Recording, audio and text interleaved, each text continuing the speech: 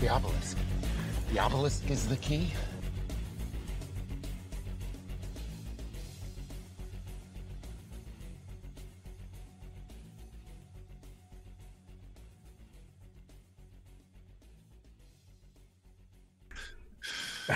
Good evening and welcome to the Obelisk. Tonight's guest is RoofusCat from the RoofusCat 2 Who's Your Daddy? Who's Your Name? I forget his channel name. Links in the description. RoofusCat used to be the co-host of the Conspiracy or Not Here We Come podcast show on YouTube. Was it like 4 years ago? It was many years ago. Many years ago. Great show. I loved it. I think I was on it once or twice. I don't remember. We were both on it. Yeah. You guys have been on it a couple times. Yeah. It was good times. It was good times. with Amy. What's up with Amy? Mhm. Yeah. Anyway, I'm sorry. Welcome to the show. Hey, Aaron. Hi, Niche.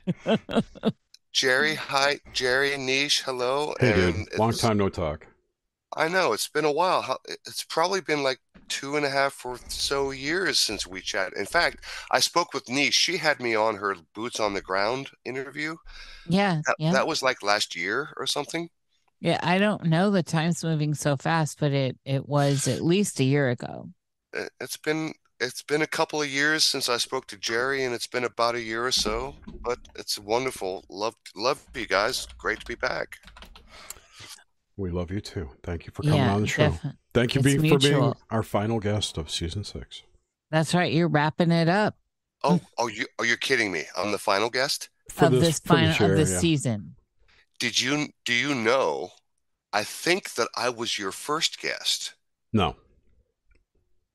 You No, weren't. that You was weren't. that was On next Steve. on next Monday it was James Cruz, and our first guest on this show was I want to say it was a cult fan. But you were early on. You were, We had very you much so. very, very early on, and then you were in the mix.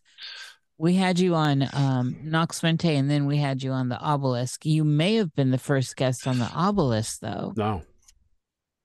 Are you sure, Jared? I'm 99.9% sure. I am looking right now. I'm totally not sure.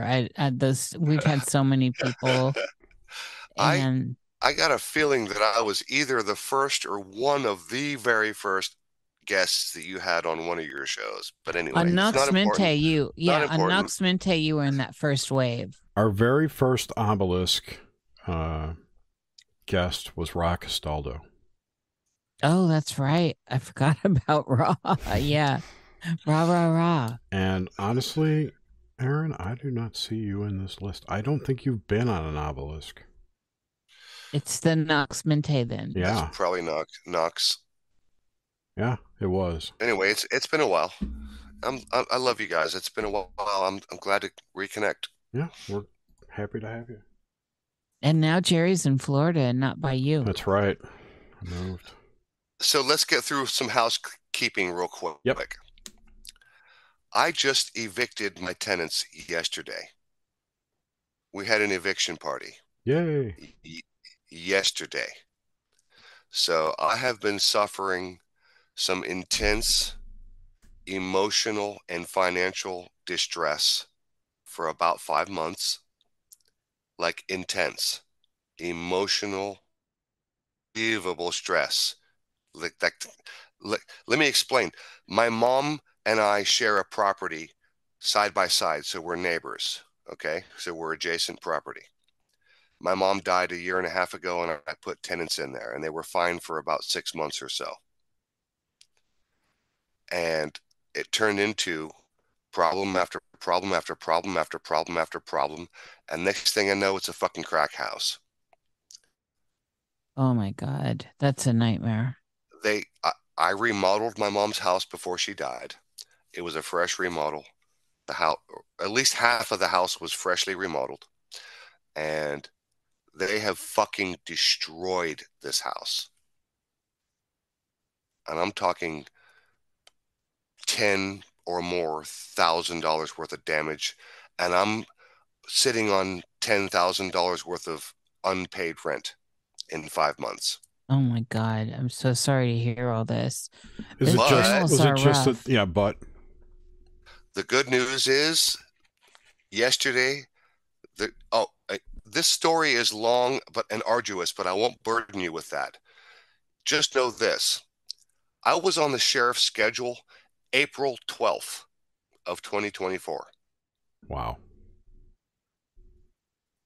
Are And my because heart, that many evictions, or are they just well, short if you staff? remember during COVID, there was a moratorium on evictions. And so then that ended, and guess what? The sheriff is backed up.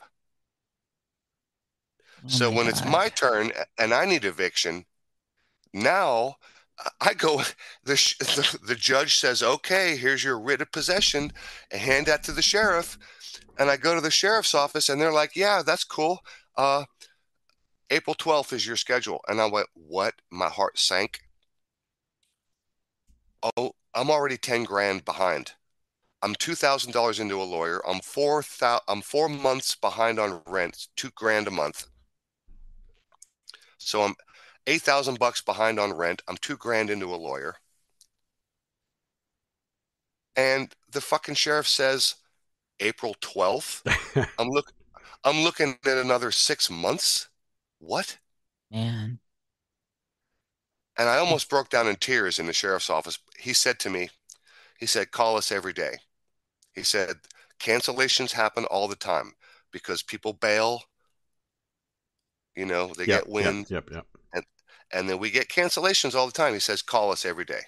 So me and my brother, who is co-owner, and then the other tenant who rents the apartment, because there's an attached apartment with another tenant living in the back. All 3 of us were like, okay, we're going to go shifts. We're going to call the sheriff 3 times a day. So we did. And that went on for many weeks. And my brother and I had reached our wits' end, and we were planning some shady shit. I'm not gonna go into what we were planning, but I'm telling you, we were planning on some shady shit because the power was set to go off. Yeah. Because of the way it was set up, it's like if there's an attached apartment, and we can't separate the utilities, so your rent includes utilities, right? So if you're not paying rent, you're not paying utilities. There you go. So the lawyer told me, don't shut the utilities off. But if the utilities go off due to non-payment, that's a different issue. Right? But they're in your name and hit your credit. Well, they were in my mom's name because it hadn't been switched over yet. Awesome. So the utilities were set to go off. We were literally 12 hours away for the utilities to go off. Mm-hmm. The power was set to go off. My brother and I had some shady fucking shit planned. And we were going to shut off the other utilities, the water.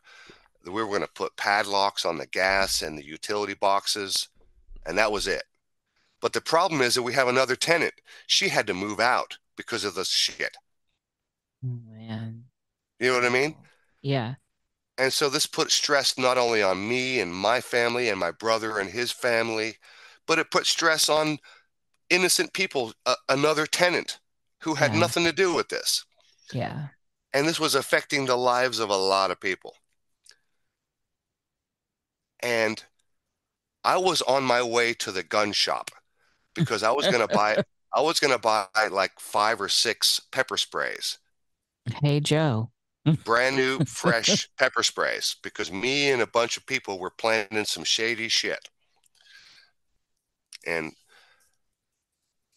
I was literally in the truck. I was on the way to the gun shop to buy pepper sprays for this plan. And I was on the phone. I called the sheriff, which I normally do in the morning. It was my shift. I do morning and the other guys do the rest of the day. So I called in the morning, and goddamn if they didn't bump me up to November 28th, which was yesterday. So all this shit, what I'm talking about, happened within the last week. And I'll be goddamn, I was so stressed you couldn't believe. Jerry, I know that you went through a medical emergency. I went through something similar. Every damn night, I swear to God, my stress level was so high, I was having trouble breathing in the evening time. I felt like I was about to have a damn heart attack. And I remember forcing myself to breathe normally. Anyway, my stress level was so high. And damn, if the last second, literally 12 hours before my brother and I had some shit planned, some dark, shady shit, 12 hours, bam, they gave me a fucking bump. And I had to call my brother. I was like, okay, new plan, bro. We got 11 days. Just sit tight. Sheriff's coming. So, blammo happened yesterday, and I'm on freaking cloud nine right now. I got to tell you, I'm thrilled. I got my house back. They're out. They're gone. Their shit's on the street. That's awesome. I'm glad to hear this. And I mean, it's just abhorrent, and for the worst of reasons too, crack. It's not even like they lost their job or something for something Right. like crack. It's ridiculous. Well, the story is deeper and longer than that, and I'll spare you because we're here for a different purpose. But I just wanted to get housekeeping out of the way and just let you guys know what I've been through. And this literally happened yesterday. And so right now I'm sort of dancing on cloud nine. I got my house back and they're fucking gone. And my biggest problem right now is what do I do with this pile of shit on the street corner? Craigslist free. No. Well, I'm going to give them a couple of days, and then we're going to get a dumpster, and we're going to have to pay people to fucking throw it in the dumpster because there's a lot. We had I would Craigslist that first, say free on the curb, and then start up a lawsuit against them. Literally yesterday, I had 25 people staged in my house. I was making bacon and eggs. We had coffee and donuts, and we were prepared, bro. We had 25 hands on deck because we were waiting on the sheriff, and the sheriff, according to eviction statuses, you get 2 hours. The sheriff shows up, guns drawn, they clear the house, and then when the house is clear, they turn it over to you, and they say, you got 2 hours to empty this freaking house of all of its contents. So that was the deal. We had 25 people on hand, and that happened yesterday. And it was a big deal. It was party day yesterday, boy. It was all day. So, Aaron, like during Henry all Kissinger this time, just died. Oh, I'm sorry. Nancy's just interrupting me. Yeah, no, I was going to announce it. It's like so many celebrations tonight. You got your eviction. Henry Kissinger died last night. I have a question here. Yeah. So, during these months since this house is adjacent, would you see him? Oh yeah, every day. And what were those especially towards the end here when all this was, building, what were those interactions like? Well, mostly none. Mostly none.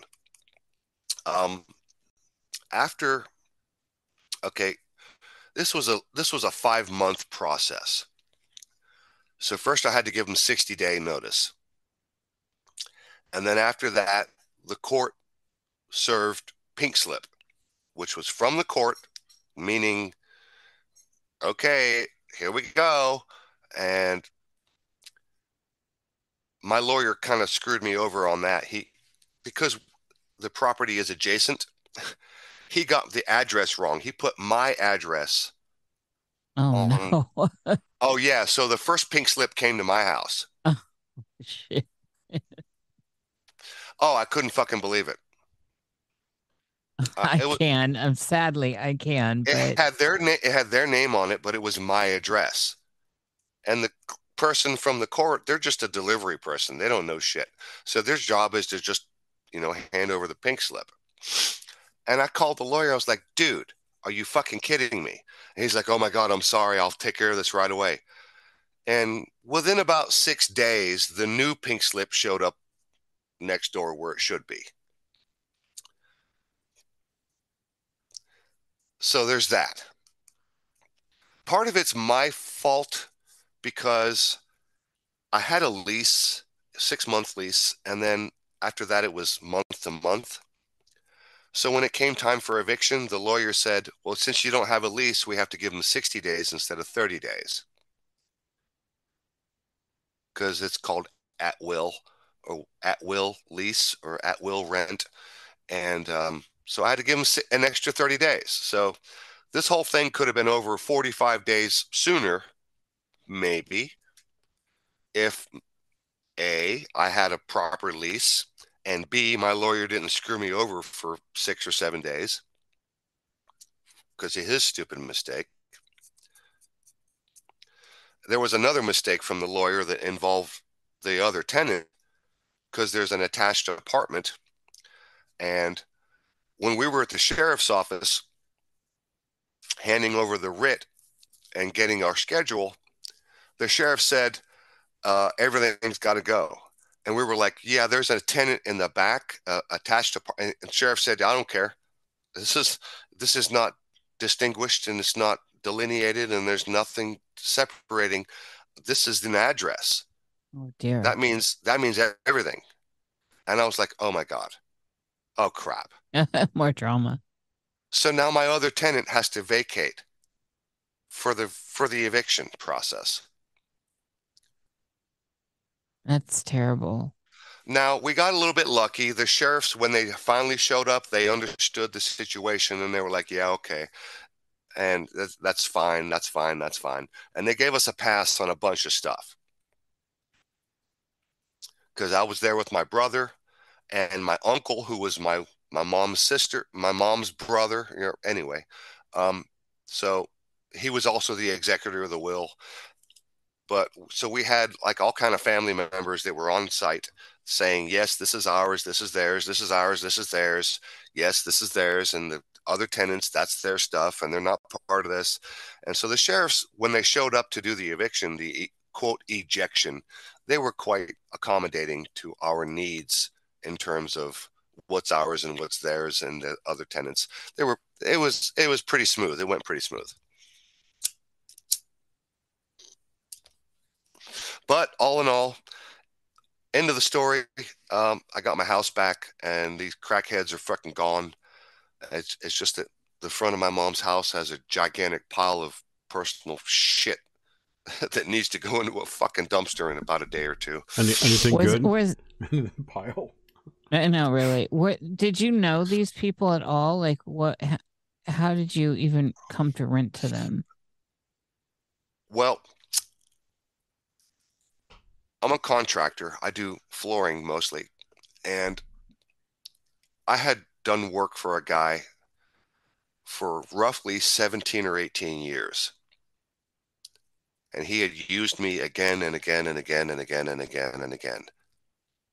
He was the maintenance man for a corporation who they were like a copy machine repair shop. It was a big shop. And they had, copiers and computers and in and out being repaired and fixed and sold. And it was a big shop. It was a giant building, and he was the maintenance guy for the building. And they were constantly remodeling and fixing up offices, and he would call me to come in and put carpet. For years and years and years, for 17 years, I've known this guy. And we had become friends, and I had invited him to my house for parties. My brother's house for Halloween parties. He's been out for several parties, and we had become friends. And when my mom passed away, he was one of the only very few people who would show up because I needed help. My mom passed away, and I needed to freshen up and clean up, get rid of her stuff and deal with her stuff, and then paint and carpet and get it ready to do something, sell or rent or whatever.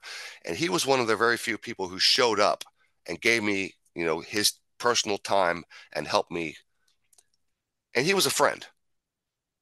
And he was like, you know what? I know my wife, her daughter and her boyfriend, they're looking for a house right now. I was like, oh, really? And to me, it was like a godsend. It was like, God damn, I just went through the stress of losing my mom and hardly any help cleaning up the house. And holy crap, I don't have to go through the process of advertising and interviewing and vetting people to rent. I got Yeah. Steve. I know this guy, and it's his family. It's his wife's or spouse's daughter. I'm like, okay, great. Let's go. And the next thing you know, I got fucking renters.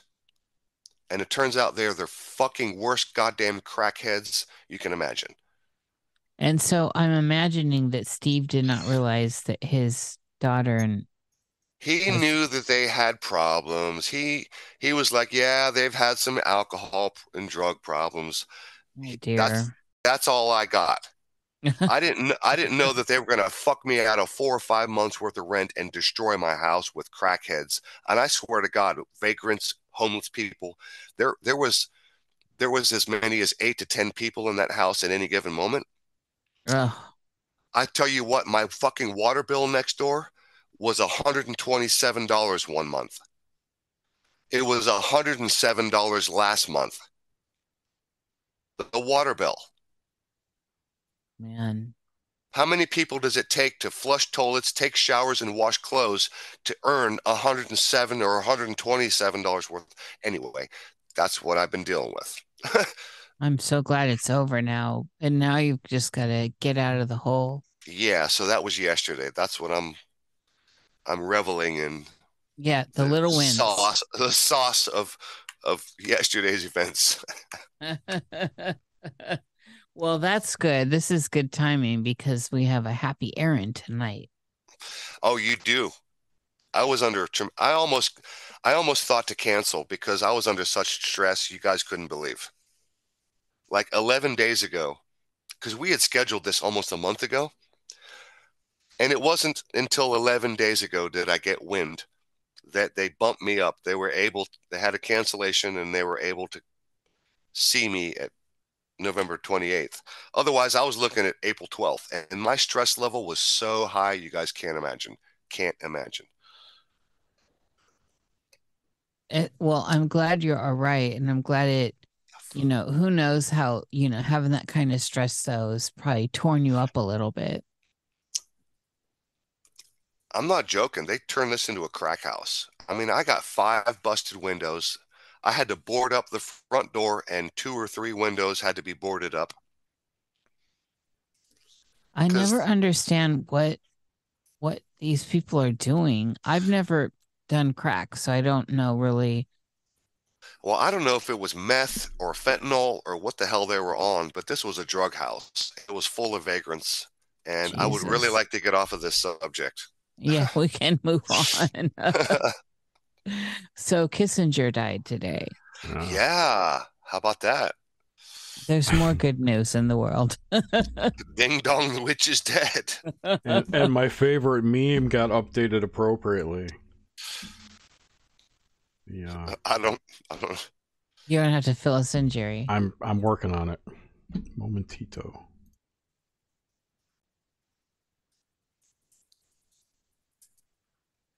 Oh God. Oh, that's a good one. That's definitely Was that a screen share so everyone could see it? No. There's no screen shares. Not on this podcast. Nope. Well, if that was the Grim Reaper using one of those what do you call it, the arm, a claw game. It's an old meme. Arm. I've talked about it before. Whenever somebody high profile dies, somebody updates this meme and goes, "God damn it, I wanted Kissinger." It said Betty White, I wanted Kissinger, or I can't think of anyone else who died recently, but it was always on. Oh my, not this person. I wanted Henry Kissinger. And this has been updated with finally got Kissinger. I put the link in chat, and I don't know if everyone can see it. Good they can. And it's got Kissinger on in the claw. It's hilarious, and there's confetti. That's well. Let's see. Let's see. In the last 2-3 years, we lost George Bush Sr. Yep. Rosalind Carter. You know what? We're going to lose Jimmy. Nancy, my wife Nancy and I, we've been talking about this. It's like, okay, we're going to lose Jimmy in the next couple of days. Within 6 months, guaranteed. Well, they came out. I was surprised that Rosalind went first because they announced he had whatever's cancer or something. He had a bunch of shit. Remember, he had like brain cancer, and then he Yeah. had something else. And That's why I was surprised to see Rosalind go first. Yeah, he's in hospice, and they got him out of hospice to attend the funeral. right.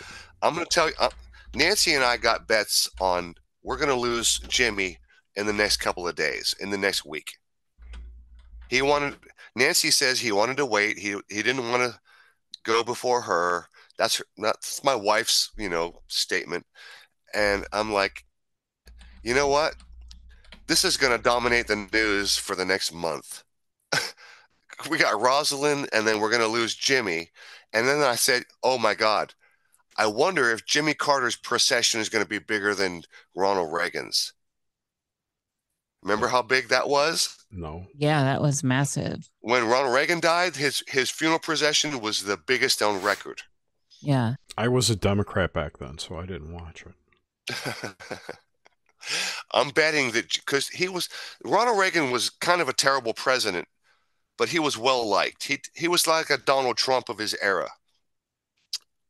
And he did a couple of good things, but he was well liked. But politically, he was terrible. But on the other hand, you could say, well, they tried to kill him. They shot him. They tried to assassinate him because he wasn't going along with the plan. And you can make that argument. So maybe he was a good president. But his procession, he was well liked.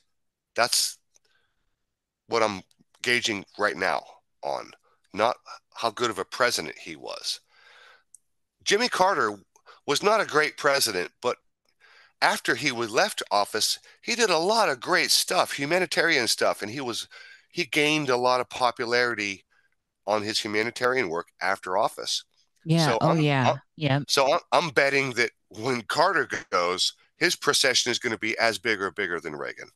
That's just my guess. I always liked Jimmy Carter. And I mean, I was too young to understand the politics game, but I don't know. I loved that. His accent was familiar, and I don't know. I just always liked him, but I did hear the adults bickering about him. I do remember that. Got to watch some of the All in the Family from the Carter era.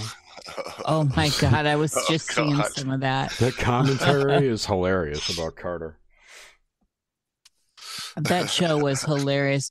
It's been like making rounds here and there again. And I actually sat down and watched an episode and was rolling over laughing. I could not believe it. That era. Yeah, it's crazy. And it's, I mean, there's nothing offensive in it, really. It's social commentary. That's all it is. It could not even 5 minutes of that air today. No, not even no, 5 minutes. Well, no, yeah. it would trigger too many people. Well, same with Sanford and Son. You guys continue jabbering. Give me 2 minutes. I'll be right back. All right, get that leak. Did you know, Nish, that Archie in that show was age 48 and Edith was 44? That is shocking to me because they always seemed ancient. And then looking at it just recently, I'm like, whoa, it is different in the different eras of yes, age for sure. I mean, I remember seeing it's like women would get to a certain point and they'd just cut their hair off and get a poodle perm. And they were like instant old. Do you remember that, Jer? The poodle perms, the short poodle perms that women would get and then move into old age with the short poodle perm? Vaguely. That wasn't really... You're older than me.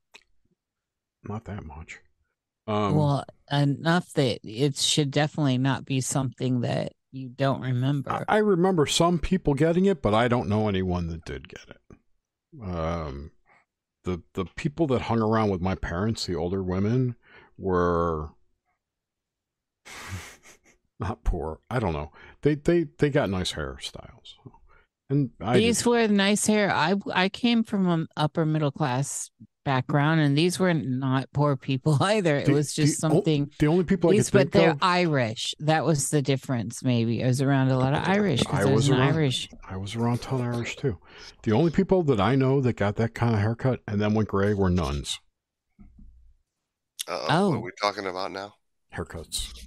The poodle perm. Like there was a point when, like women back in the 60s and 70s, they would get to like a certain point and then they'd cut their hair off and get a poodle perm, and Jerry just didn't have that around, but I remember that so distinctly. The poodle perm was a thing. It was a stylist fashion. Well, maybe I should look up what the hell a poodle perm is before I say that. It's just short hair with a tight perm, and it was like something you got at a Oh, I used to get those. I had those. You had a poodle perm? What was her name? Not Ward. That was the guy.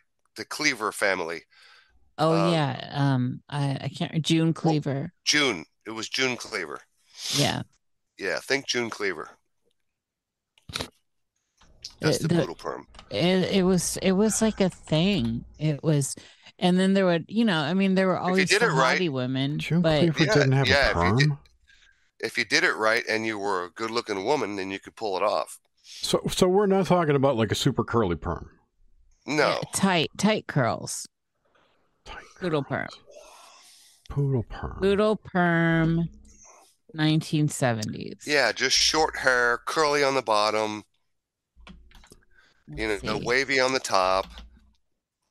That's a poodle perm. There's several. If you go poodle perm 1970s, and yeah, so there's a lot of it, and so yeah, everyone had that haircut. But it was real, like the women that were becoming a little more advanced in age would keep it very, very short, and it was a thing. It was definitely a thing. I mean, I remember all the ladies getting it. And my grandmother didn't, she had a poodle perm, but she had it bouffanted. So it was like a fancy bouffant, but the poodle perm was what facilitated it. And she would wear like a silk thing over her head to not mess her bouffant up. Yeah, I only know one person like my age at that time who had it. But I only knew that older people had that. How did we get onto the subject? We're talking about Archie and Edith. Archie. Oh, right. And so right. They were 48. They were like 48. And we were talking about the difference of what that looked like in the 1970s as it does now. The bunkers. Yeah. And she had a poodle perm. Well, Edith had the short haircut that women just started to get, and I don't know what it was. And so it wasn't for me visually as a little kid in the 70s. It was a shocking thing because you had everyone that was growing out their hair. So all the girls had long hair, and maybe some adults had, feathered back longer hair, but it would be like a point, and then they would get that short hair, and you'd have like an Edith look. And then, 48, you have Edith looking like grandma, but 48 is not old, as we know, because we're all here. Right. So Niche is correct. Niche is correct.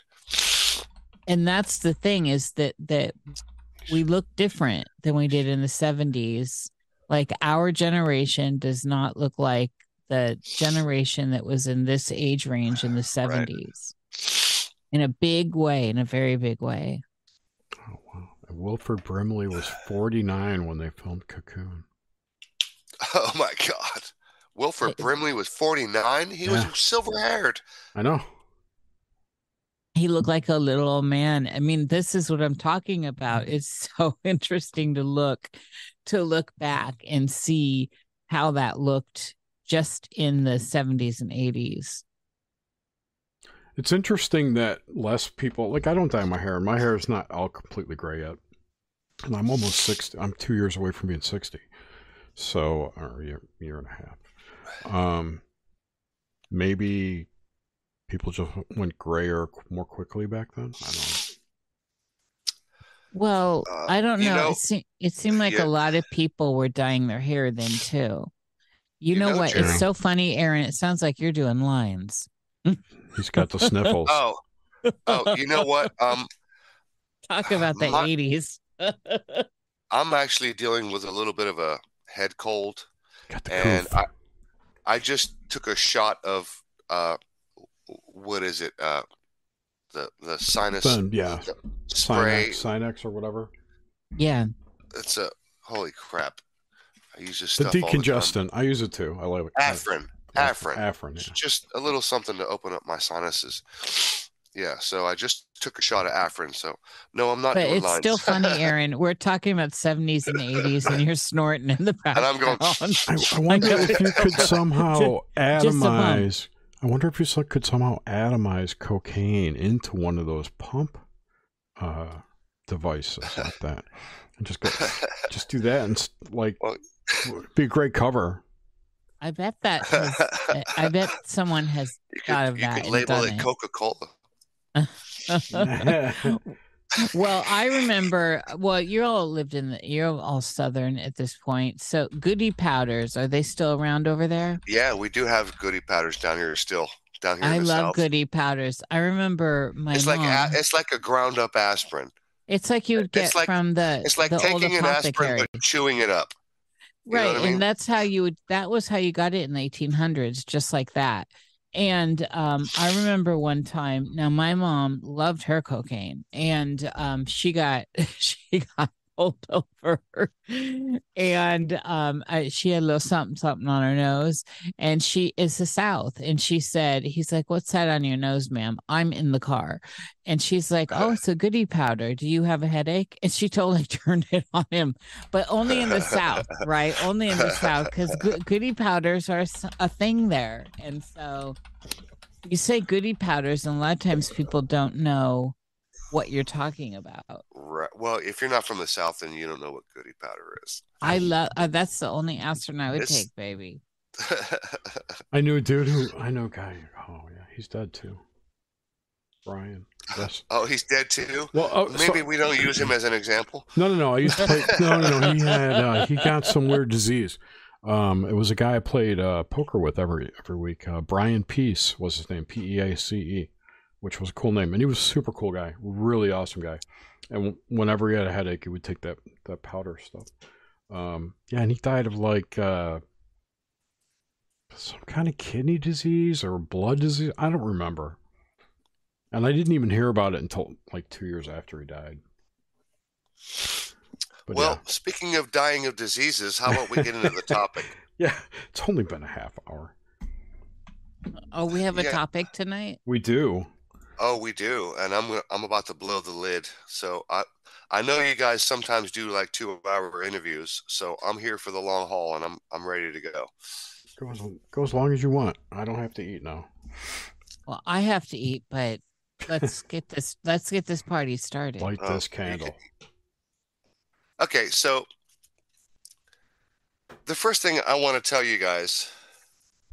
And now that we have a good audience, so it's been 30 minutes, everybody should be here. The first thing that everybody should know is that you don't have an immune system. That is a falsehood. I'm not sure if you've heard of this, but I can prove it. First of all, and you can look this up, there is no scientist, no biologist that would disagree with what I'm about to say. There are 10 bacteria for every single cell in the human body. And there's something like a couple of trillion cells that makes up a human body.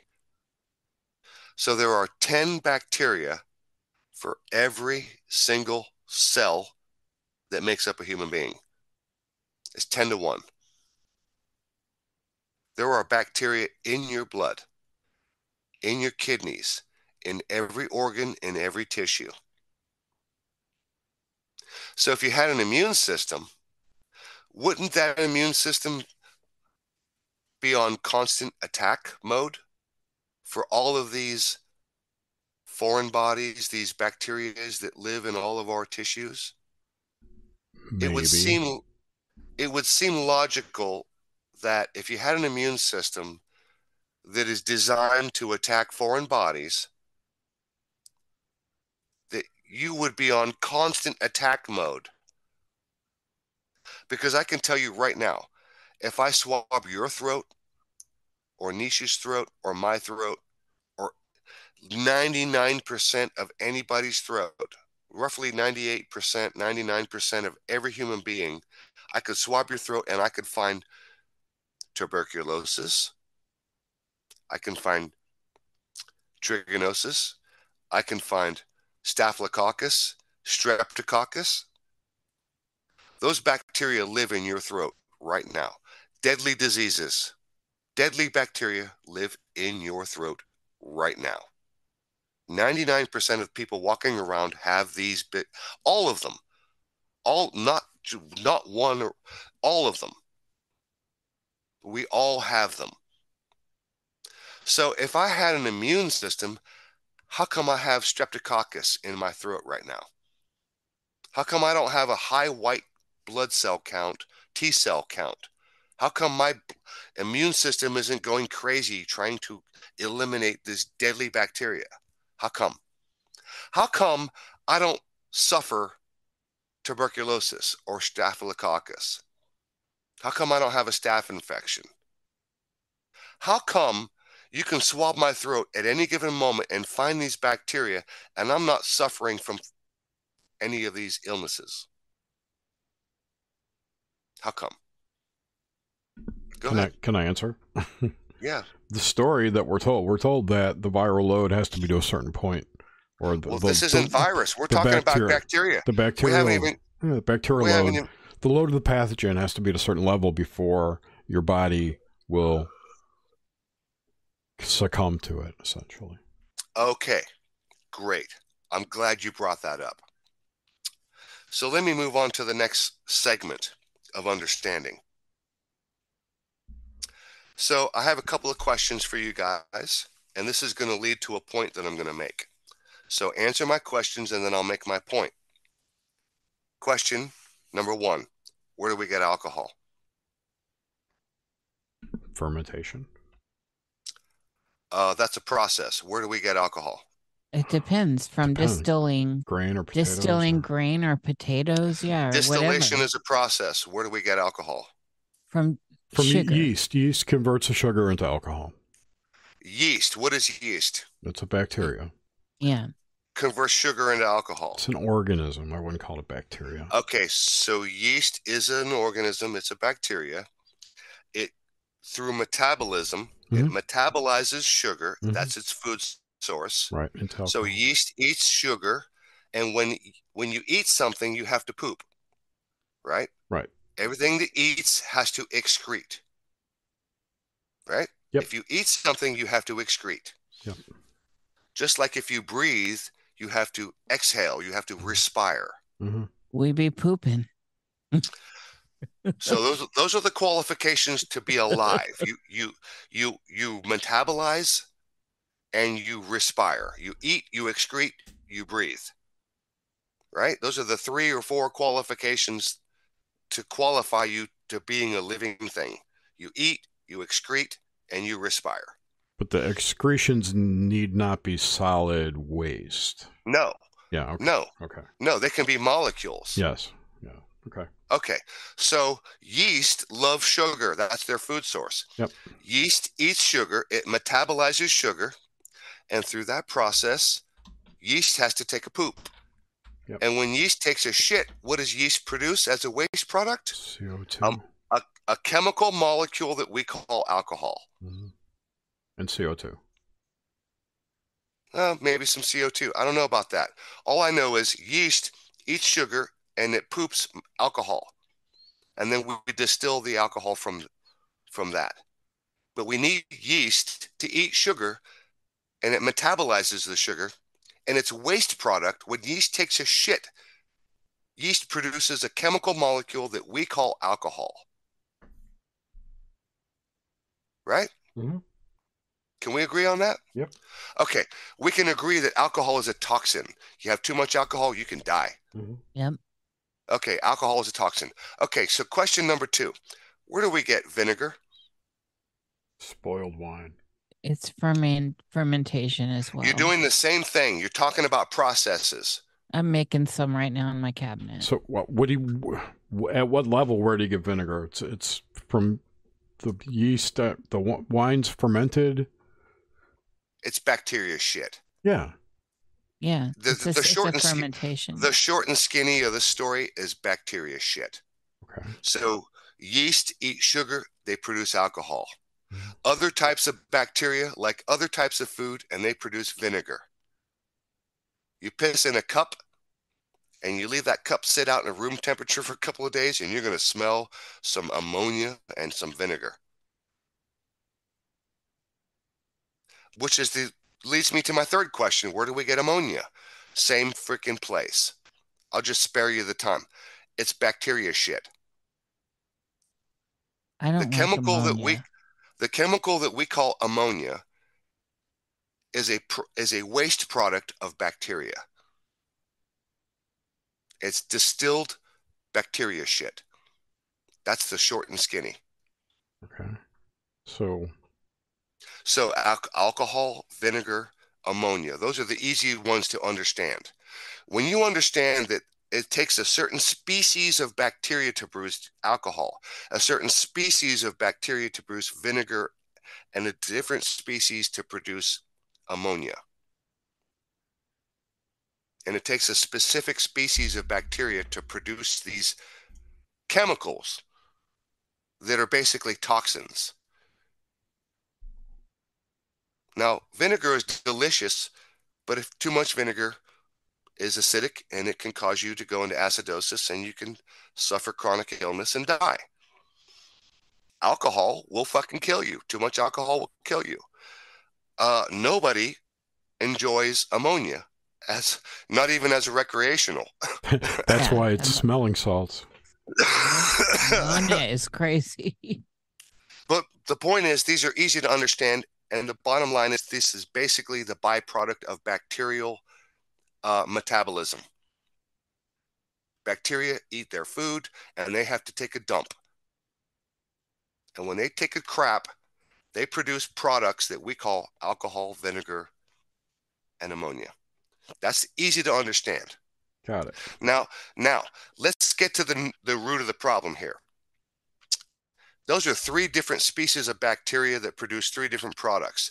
There are hundreds of thousands of species of bacteria. Every organ, every tissue of your body, there are 10 bacteria for every cell in your body. There are bacteria in your blood, in your kidneys, every organ, on your skin, in your skin. Of course, we know about the gut bacteria, the gut biome. Mm-hmm. But you simply can't live without them. You can't produce vitamin A, you can't produce vitamin K. There are certain minerals and vitamins that you need to survive, like vitamin C. We're one of the only mammals on Earth. We are the only mammal on Earth vitamin C, that cannot produce its own vitamin C. So we rely on bacteria to do that. Or you rely on, like hunter-gatherer, if you're eating fruit. If you're eating vitamin C straight, or if you're smart enough, you drink some, pine needle tea. Yeah. You know what that just reminded me of? The fact that we can't produce vitamin C reminds me of the lysine contingent from Jurassic Park, if you remember that. They specifically stripped the clones of the ability to produce lysine so they could be killed at any time or whatever. Something like that. Like that's what the Anunnaki did to us. All right, I'll shut up. I don't, I can't build off of that. I'm familiar with the movie, but I don't remember that specific aspect. It was in the book. It wasn't in the movie.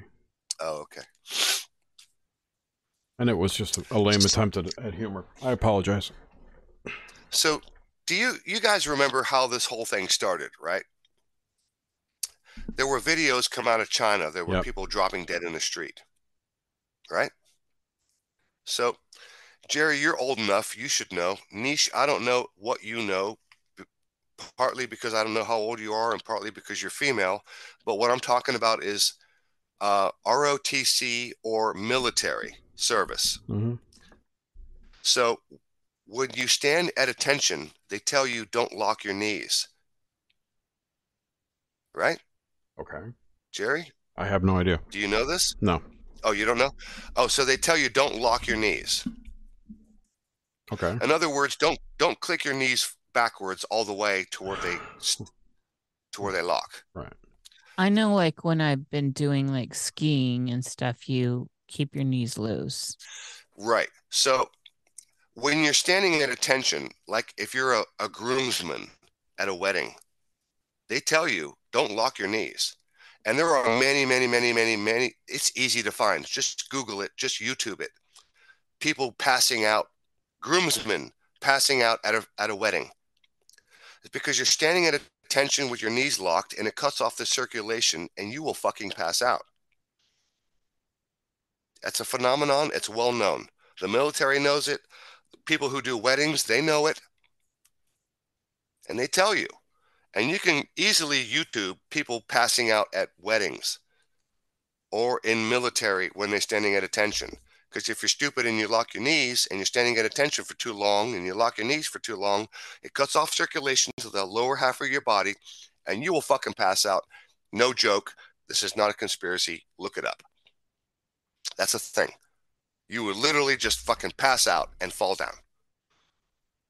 Also, you could also Google or YouTube people in Russia, China, wherever, just, CCTV camera footage of drunk people passing out in the street. Just people standing there waiting for a bus and pass out, blam, fall down.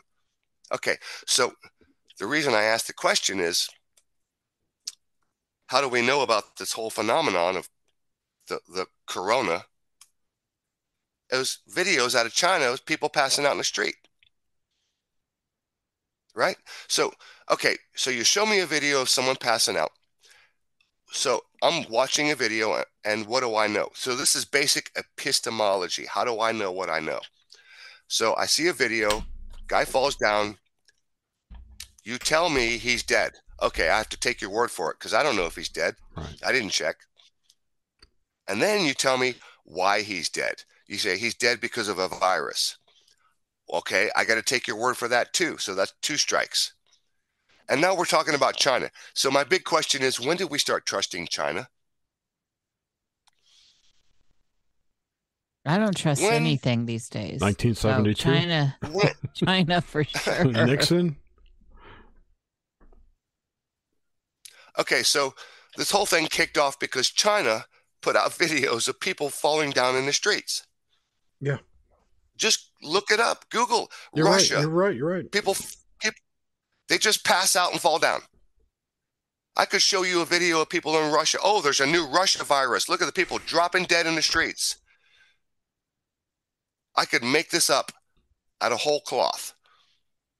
So there's step number 1. Epistemology. How do you know? You don't. Pardon me. You don't know. You simply don't know. And what we're doing is we're relying on the word of China. China. Okay, so, here's step number 2. CDC protocols were absolutely demolished. Because if you recall, what was it, January, February of 2020? When the news headlines on the mainstream media news channels, oh, there's an airplane landed from China, and we got one of those guns, one of those heat guns, the temperature guns. We're hitting them in the forehead. We're checking your temperature as they get off the plane. Oh, you're good. Okay, bye. Okay, you're good. Okay, bye. Okay, you're good. Okay, bye. Oh, I'm sorry. Stop. You're a little bit, sir. He's a little bit high here. What do you do now? I mean, CDC protocol, we're talking about a quote-unquote infectious virus. And now you just discovered a person on a plane whose temperature is elevated, and now you suspect that he's infected, and he was on a fucking plane, a tube, an encapsulated air, what's a hermetically sealed fucking tube. It's not hermetically sealed. I know that they have a little bit of fresh air in and out, but it's still pressurized. Yes. Yeah, I mean, CDC protocol should have quarantined the whole plane until everyone was checked. That would have been the proper protocol. But thank you. That's my point. Yeah. So the plane should have landed on the tarmac, and buses should have rolled up, and everybody, including the pilot and including the co-pilot and the crew and the staff and the waitresses, everybody gets on the buses and everybody goes to quarantine, including the bus drivers and the buses. Okay, everybody goes into fucking quarantine. If that's your suspicion, then that's your protocol. Right. Everything goes into quarantine. But no, they didn't do that. They had those little temperature guns. Oh, you're good. Okay, bye. Oh, you're good. Okay, bye. Go into the terminal. Okay, you're good. Bye. Go into the terminal and mingle. Okay, you're good. Oh, stop. You're a little bit high. Sir, what do I do? His temperature's high. This guy was on the plane with all those people that just turned loose. So CDC protocol was totally broken, right? So that was my first clue. So literally on day 2 or 3, I knew this was bogus.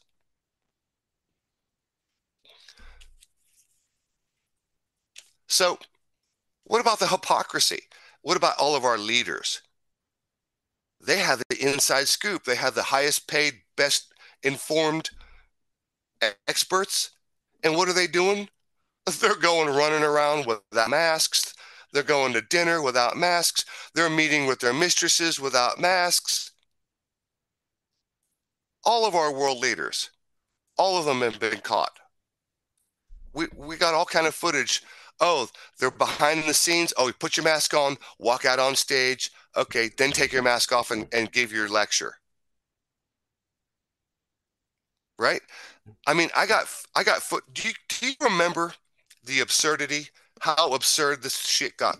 Do you remember the footage of the high school prom where they were dancing back to back and they locked their elbows? Yes.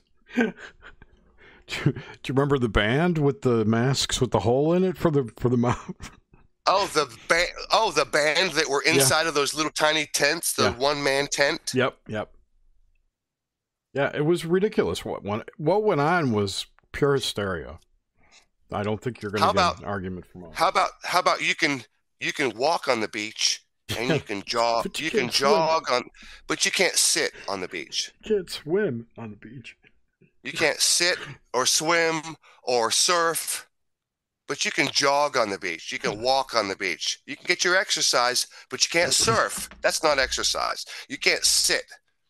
How about people in England that were arrested for sitting on park benches in the middle of fucking nowhere? I know. It was ridiculous. Okay. Is that about your health? Is that about spreading a virus? No. While simultaneously our leaders are engaging, they're meeting their mistresses, right? All the hypocrisy, our leaders are caught mask off, mask off, mask off. Mm-hmm. The hypocrisy is off the chains. So, I mean, if the world leaders are telling you and they have the inside scoop and yet you catch them not behaving in that manner, then you know that they know. It's not a thing. It's not a thing. Okay. So what about the testing fraud? Oh, that's enormous. Major. I mean, I don't know if you've seen the videos. How about the fact that if we're going to talk about testing, the German guy who came up with the PCR test did it without the actual sequence for the virus. That's Christian Drosten. Right. That's the Christian Drosten paper. Yeah. So that whole PCR test came out. They literally said in the paper, we didn't actually have a virus to work with. Yes. So it was a guesstimate. And then it was a test that's not designed for diagnostic purposes, was used incorrectly you could find anything you want with a PCR test, depending on how many cycles you run through it. Right. So You remember the exponential. you remember the photo of Bill Gates with the stack of books, and one of the books says Yes, how to lie with statistics. That's the PCR test in a nutshell. Pretty much, and the clinical trials for these interventions as well. I'm sure you're going to get into the absolute risk reduction, and I don't know if you're going to get into that. Probably not, but whatever. I might get into the absolute, the relative absolute versus risk. absolute. Yeah. Yeah, the difference between absolute risk and actual risk. Relative and actual. Yeah, there's a big difference. Huge. Oh yeah, like 100% difference. But I wanted to move on to learning to speak Latin. Because a lot of this it really pivots on this aspect of the scientific community using this jargon words, Latin. So the average person is not going to read scientific papers. And if you try to present them with anything that comes from the scientific papers, the jargon is so laden with language that's made from straight out of Latin that if you don't learn to speak a little bit of Latin and understand how words are formed, not the epistemology, the etymology of how words are created and formed, prefixes and suffixes, those kind of things. I had to learn a little bit of Latin. Like, I'll give you an example. When you're reading a scientific paper and they're saying, okay, the isolation of the SARS-CoV-2 virus, we used Vero cell line XYZ, blah, blah, blah. Well, what the fuck is a Vero cell line? Who knows what a Vero cell is? Does anybody? Do you know? Isn't it a kidney cell? Monkey kidneys? It is a monkey kidney cell. Vero is monkey kidney. Yeah, MEK. So now my next question, before you unmute yourself, my next question is, what is in vitro? What does that mean? In vitro means that it's tested in a petri dish or a similar situation. It's opposed to... What does in vivo mean? In vivo means in a person. So if they extracted cells or grew cells in a person, they would extract it. It would have grown in vivo. What does in silico mean? It was built in a computer. Thank you, Jerry. You are my favorite person today. Thank you for knowing the answer to those questions, because those are Latin words. Vero. Oh, we're using Vero cells. Oh, that means monkey kidney. Mm-hmm. In vitro, in vivo, in silico.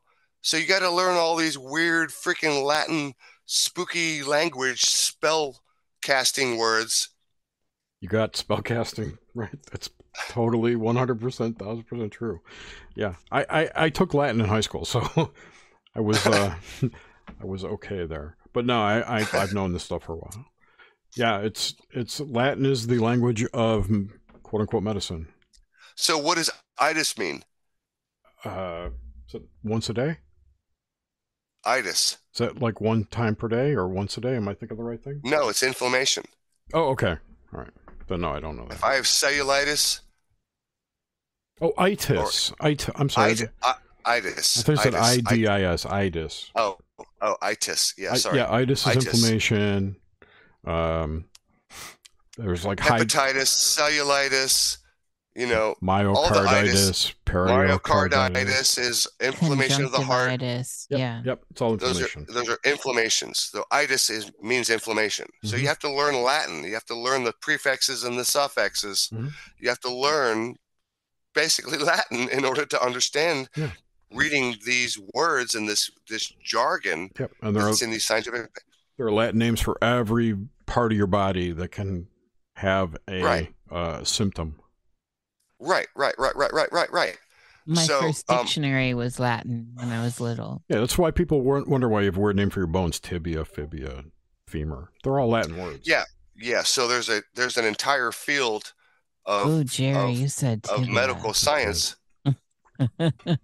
Oh crap! It just left my brain. What's it called? Sorry, Aaron. Phrenology? No. It's nephrology. Oh, nephrology. Yeah, that's kidney? Yes, sir. Yeah. Oh, Jerry, good job. Great. Fantastic. Yes, sir. Nephrology is the study of kidneys or kidney cells or kidney tissue. Mm-hmm. So when you do a cell culture, we're using monkey kidney, Mm-hmm. and then we use antibiotics like amphotericin and gentamicin, which are nephrotoxins. Okay? These are known nephrotoxins. They're specifically toxic to the kidney cells, and we're using kidney cells in our cell culture. Wait, are you going down the isolation route here? Yeah, Okay, I'm jumping ahead. No, it's fine. I know exactly where you're going, and you're 1,000% right. Because, yeah, but go ahead. I won't interrupt you anymore. Well, it's bizarre that on one hand we have a human lung respiratory infectious agent.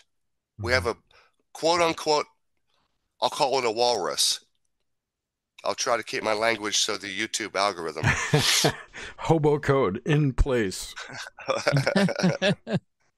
So we got a walrus that is specifically interested in human lung tissue. That's why it's a respiratory illness, right? Allegedly. And allegedly. And how do we culture? Do we use because trust me, we got human fetal tissue. We got lung tissue, kidney tissue, heart tissue, any freaking tissue you want. We got. There's no question that we got it. If you want to culture something in a human lung tissue, we got that. We got people who donate their bodies. We got people who have, aborted fetuses. We got the tissue. You want it, we got it. But what do you want to do? You want to cultivate a human lung walrus, in, what are you going to use? Oh, that's right, a monkey kidney. So it's not even a human and it's not even a lung. How does this pass the smell test? Stinky. It doesn't. None of it made sense. None of what went on made sense or was in any way scientific. It was all driven. In the woo. It was all driven by emotion. This is where you plug and play the woo. Hidden agenda of control. So we're gonna. I'm a virologist, and I'm gonna cultivate this human lung virus. And what I'm gonna use is not human lung tissue, but I'm gonna use a different organ. I'm gonna use kidney. And I'm not gonna use human. I'm gonna use a different animal. How about monkey? What about bat? What about a bat? It's how far removed from reality have we gotten already? It's fucking pseudoscience. We aren't even dealing in reality anymore. We're in the uncanny valley. So I'm going to prove that you have a human lung virus by cultivating monkey kidney. Congratulations. I'm sure they have an excellent explanation of why they do. well, they do. And it comes from John Enders in 1954. Thank you very much. Because thanks to John Enders, who's the guy who created the process of using monkey kidney, it was that guy. This is all thanks to John Enders, who, by the way, I should mention, is the only guy in history, apart from Stefan Lanka, yes, just 2 years ago. John Enders is the only guy in history, apart from Stefan Lanka. John Enders is the only guy who ever decided to, you know what, maybe we do a fucking control study. How about we try this study without adding, contaminants or inoculating with virus? And I'll be damned. What did I find? In his writing, he said, and I quote, The particles are indistinguishable. The cytopathic effect is the same. The particles are indistinguishable. And I didn't add anything that should have had any kind of virus. So that should have been the end of virology right then and there, blammo. That should have been the fucking end of it. That should have been the absolute end of virology. And I swear to God, you guys, nope, there's no one since then has tried. No one has done the control study. There is no paper that has published, no published paper since then, not one, has shown this control study. Until about 2 years ago, Stefan Lanka actually did the control study, and he inoculated a cell culture with yeast, not a bronchial lavage fluid from a sick patient. He used yeast. And you know what he got? He got the same genetic sequence as the SARS-CoV-2. Blammo. Congratulations. Fraud exposed. Done. He used yeast. He didn't inoculate his cell culture with anything from anyone who might even been sick. He used yeast. And then when he did a genome sequence, he got the same fucking SARS-CoV-2 genome. Done. Blammo. Done. How did he know that he got the SARS-CoV-2 genome since it hasn't been isolated? Well, see, that's a great question. That's a really great question. And the only answer I can come up with, and I don't know for sure, is that the sequence that he got matched a sequence that was in the data bank that was listed as a SARS-CoV-2 variant. And that's the one sequence because there's like 435,000 variants. Yes, right. And those actual sequences have been deleted from whatever website they were on. Oh, have they? Oh, yeah. Oh, I didn't know that. I thought they were over at the NIH. They were NIH or WHO, or it was some sequence database, and they've all been deleted or made private or something. I just know they're no longer publicly available.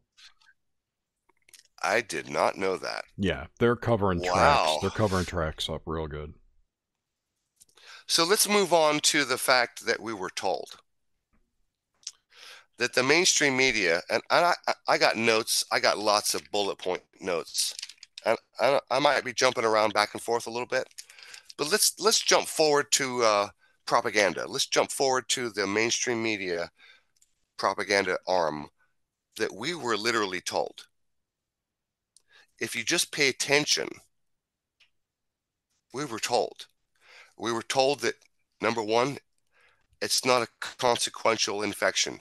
I think it was the London Journal or somebody, major fucking, God, I can't remember. They listed it as a non-consequential pathogen. Yes, and it's still listed as that on the UK NHS website. Right, and that was early on. It was. They told you early on it was non-consequential. It's not a big deal. They listed it on their website as a non-consequential, not a big deal.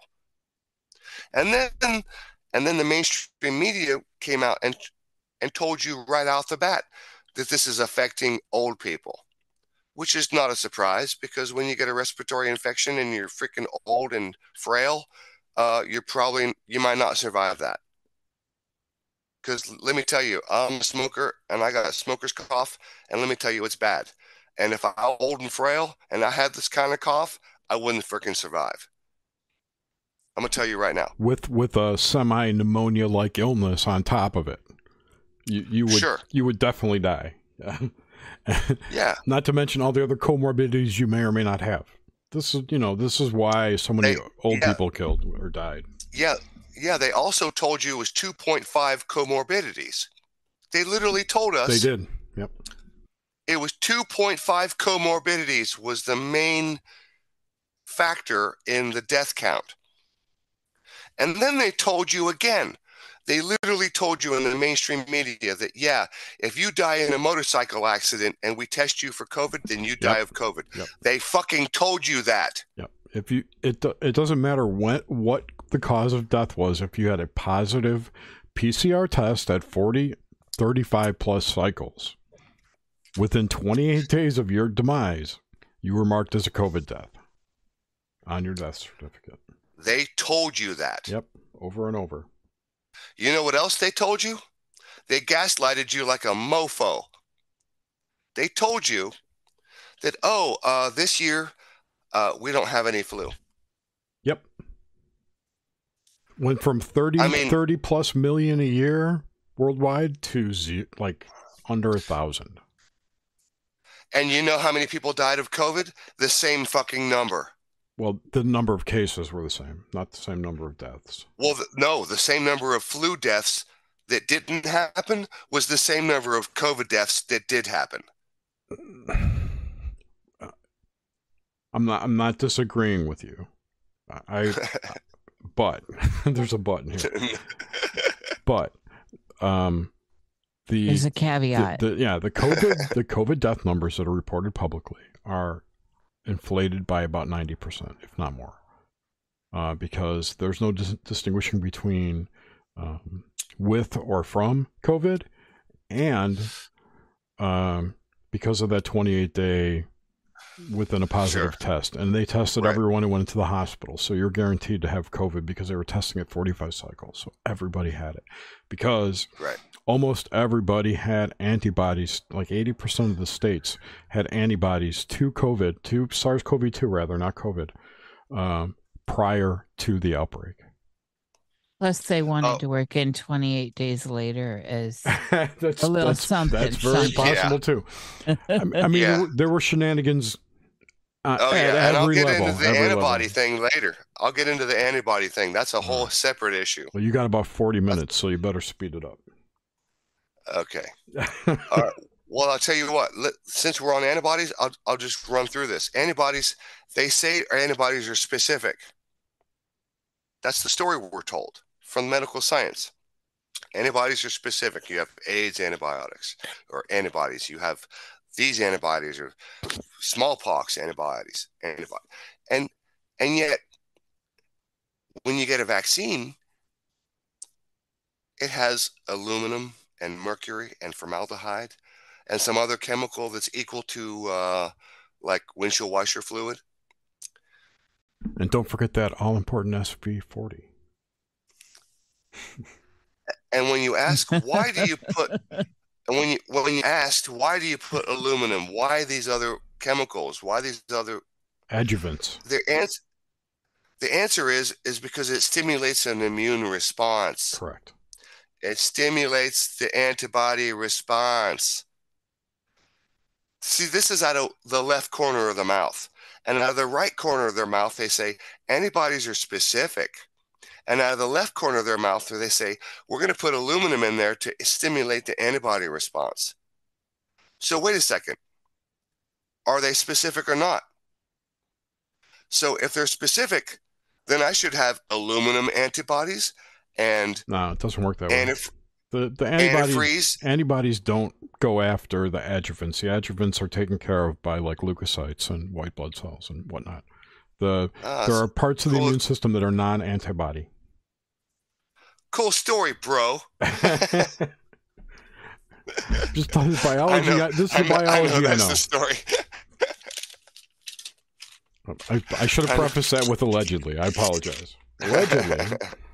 Yeah, but seriously, there's generic clean up things in your body, allegedly, that take care of foreign matter like that aren't specific. And yes, there are specific antibodies that your body can't produce.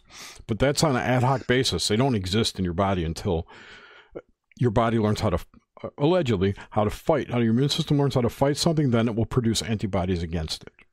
Look, an antibody is just a protein, and its job is to bind to a foreign object. And it's not specific full stop, end of story. That's it. That's it.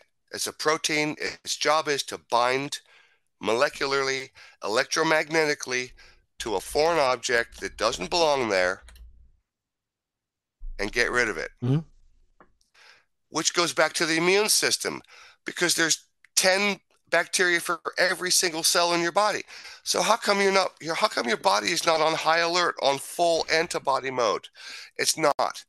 Because it's a symbiote. Yeah, it's symbiotic. Exactly. Go ahead. I'm sorry. No, it's a symbiotic relationship. Mm-hmm. So you don't have an immune system. You don't have an immune system. You simply do not have an immune. There's no such thing as an immune system. That's a falsehood. Okay. You have a detox system. That's what you have. You have a detox. When your body hasn't had enough of the, like I said, where does alcohol come from? Where does vinegar come from? Where does ammonia come from? So your body is full of bacteria, all kinds of species. And some of them, when they poop toxic stuff, like tuberculosis. You have tuberculosis inside you right now. It's in homeostasis. It's fine. It's not bothering you. It's alive. It's not dead. It's fine. You're not sick. If it killed you, it couldn't live on. No, when the conditions become right, when the temperature and the pH mm-hmm. and the food source mm-hmm. becomes just right. I'll give you a good example. The fish tank is the best example. Yep. If you've ever had fish, a fish tank, a certain time of year, it's usually about fall or springtime, when the temperature changes and the pH of the fish tank changes and the fish tank goes milky white. We've all seen this. If you've ever had a fish tank, you've seen this. If you've had a fish tank for more than a year, you've seen the cycle. It goes milky. That's what we call a bacteria explosion, because the conditions are just right. The terrain, the environment is just perfect. The pH, the temperature, the food source, the bacteria going, hello, party time, and they explode, they reproduce, and you have a bacteria explosion. And those bacteria, they have to eat, they have to metabolize, and they have to poop. And when they excrete, their excretion might be a toxic element, like alcohol, vinegar, or something else that your body doesn't agree with. So there's thousands of species of bacteria, and some of them, if you have an overgrowth, when the conditions are just right, if you have it out of balance and they explode and you have an overgrowth of bacteria, their waste product can be toxic to the body. So that's internal toxicity. Is this what could be considered, or what they call, a cytokine storm? Yes. Yeah. That's internal toxicity. Mm-hmm. Sepsis too. So you can have external toxicity. Like maybe mama comes home and she got a brand new product like Febreze, and she's spraying fabric softener and air freshener all over the freaking house. It's a chemical perfume. It's a chemical base, and now everybody in the house is now inhaling this brand new freaking chemical that they're not used to. And oh my God, we all got to get detox. And so little Johnny gets sick, and little Susie gets sick, and mama gets sick. But oh, dad doesn't get sick. This happens all the time. So if it's a contagious element, a bacteria or a virus, if it's contagious, how come everybody in the house doesn't get sick? How come 2 or 3 get sick and 2 or 3 don't? How come mom and dad get sick and the kids don't? How come mom and Johnny get sick and dad and Susie doesn't? How come if you take a bunch of kids to a smallpox or a chickenpox party or a measles party, right? In the 50s, 60s, and 70s, we used to have measles parties. You take your kids to a measles party. How come 4 kids get sick and 8 of them don't? Because their bodies weren't in the right state to, they weren't triggered to detox like those other kids. Okay, So now this is a perfect segue to Masha and Dasha. Are you familiar? No. Masha and Dasha are a very significant and interesting case out of Russia. It's a well-documented it's in the medical literature. You can look this up. Masha and Dasha. They're conjoined twins. They were conjoined at the torso. I think I remember this. I remember. I think they shared a lung. They shared definitely a circulatory system. Mm-hmm. One would get sick and the other one would not. Somebody explain that one, please. How can the thing with two heads be sick? So that one didn't get a head cold, essentially? Oh, yeah. One would get sick. One would get measles. They would get a rash. One would get flu. One would get sick and the other one wouldn't. Somebody please explain that one to me. Somebody please explain that one to me. If that's not a nail in the coffin, I don't know what is. Yeah, but were they up to date on their vaccines?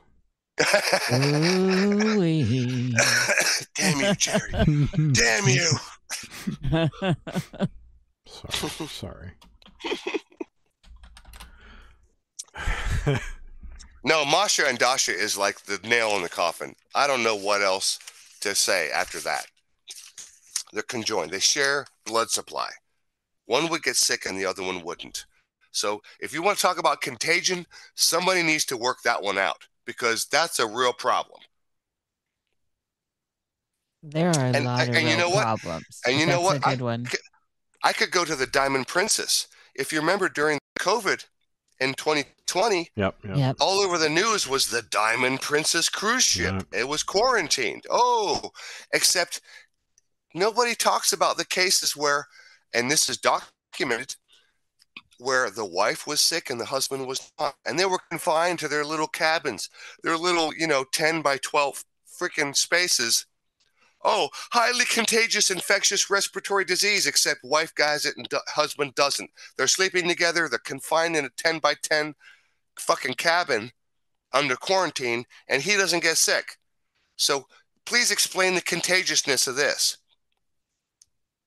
And by the way, I'll tell you what I'll do, Jerry. I'll tell you what I'll do, because I got it right here. I'm going to go to your live. Are you live on YouTube right now? Yeah. All right. I'm trying to find how long they were at. I remember they weren't allowed to dock, but I don't remember for how long. All right. Here's what I'm going to do for you. But it was weeks. It was weeks they were stuck out at sea. I have right here. Here it is. Got it. Copy. And I'm going to go to your live YouTube, and I'm going to drop the link to the contagion myth. Paste. Here's the link. There it is. So anybody listening, there's the link to the contagion myth. Free PDF. Read Dr. Tom Cowan's book, Contagion Myth. There's a free PDF link. I just dropped it in your chat. And you're welcome. Thank you very much. You're welcome. I think that's the link to this video. You didn't drop it. But I can find it. I'm familiar with Dr. Cowan's work. No, wait. No, I've got the link right here. Oh shit. Okay, sorry. I found it. No, wait a minute. I've got Contagion Myth right here. I should be able to copy and paste. There it is. Here, let me get off of that. Get off. Copy. Come over to here. Where'd you go? I don't know. I'm not on your machine. I got you. And paste. Now that should be... Nope, same thing. Really? Yep. Yeah, it is the same. Well, then that's my problem. I don't know what's going on. It's a PDF to I it? actually went over and looked. No, it's a link. Yeah, I've got the tab open. I've got a brand new PDF to Tom Cowan's Contagion Myth. The whole PDF. I got it open right here. I'm looking. You can't link a PDF like that. Oh. Well, there you go. I'll find it. But Cowan's on BitChute if anyone's interested. He does a weekly podcast, talks about this kind of stuff. He's an interesting dude. He's on Odyssey. Callan's on Odyssey also. Mm-hmm. Andrew Kaufman, who we've had on the show, is another terrain theory guy.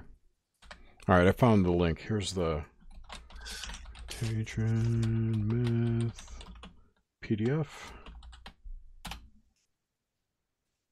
There you go. So, are you familiar with Dr. Paul Thomas? Yes.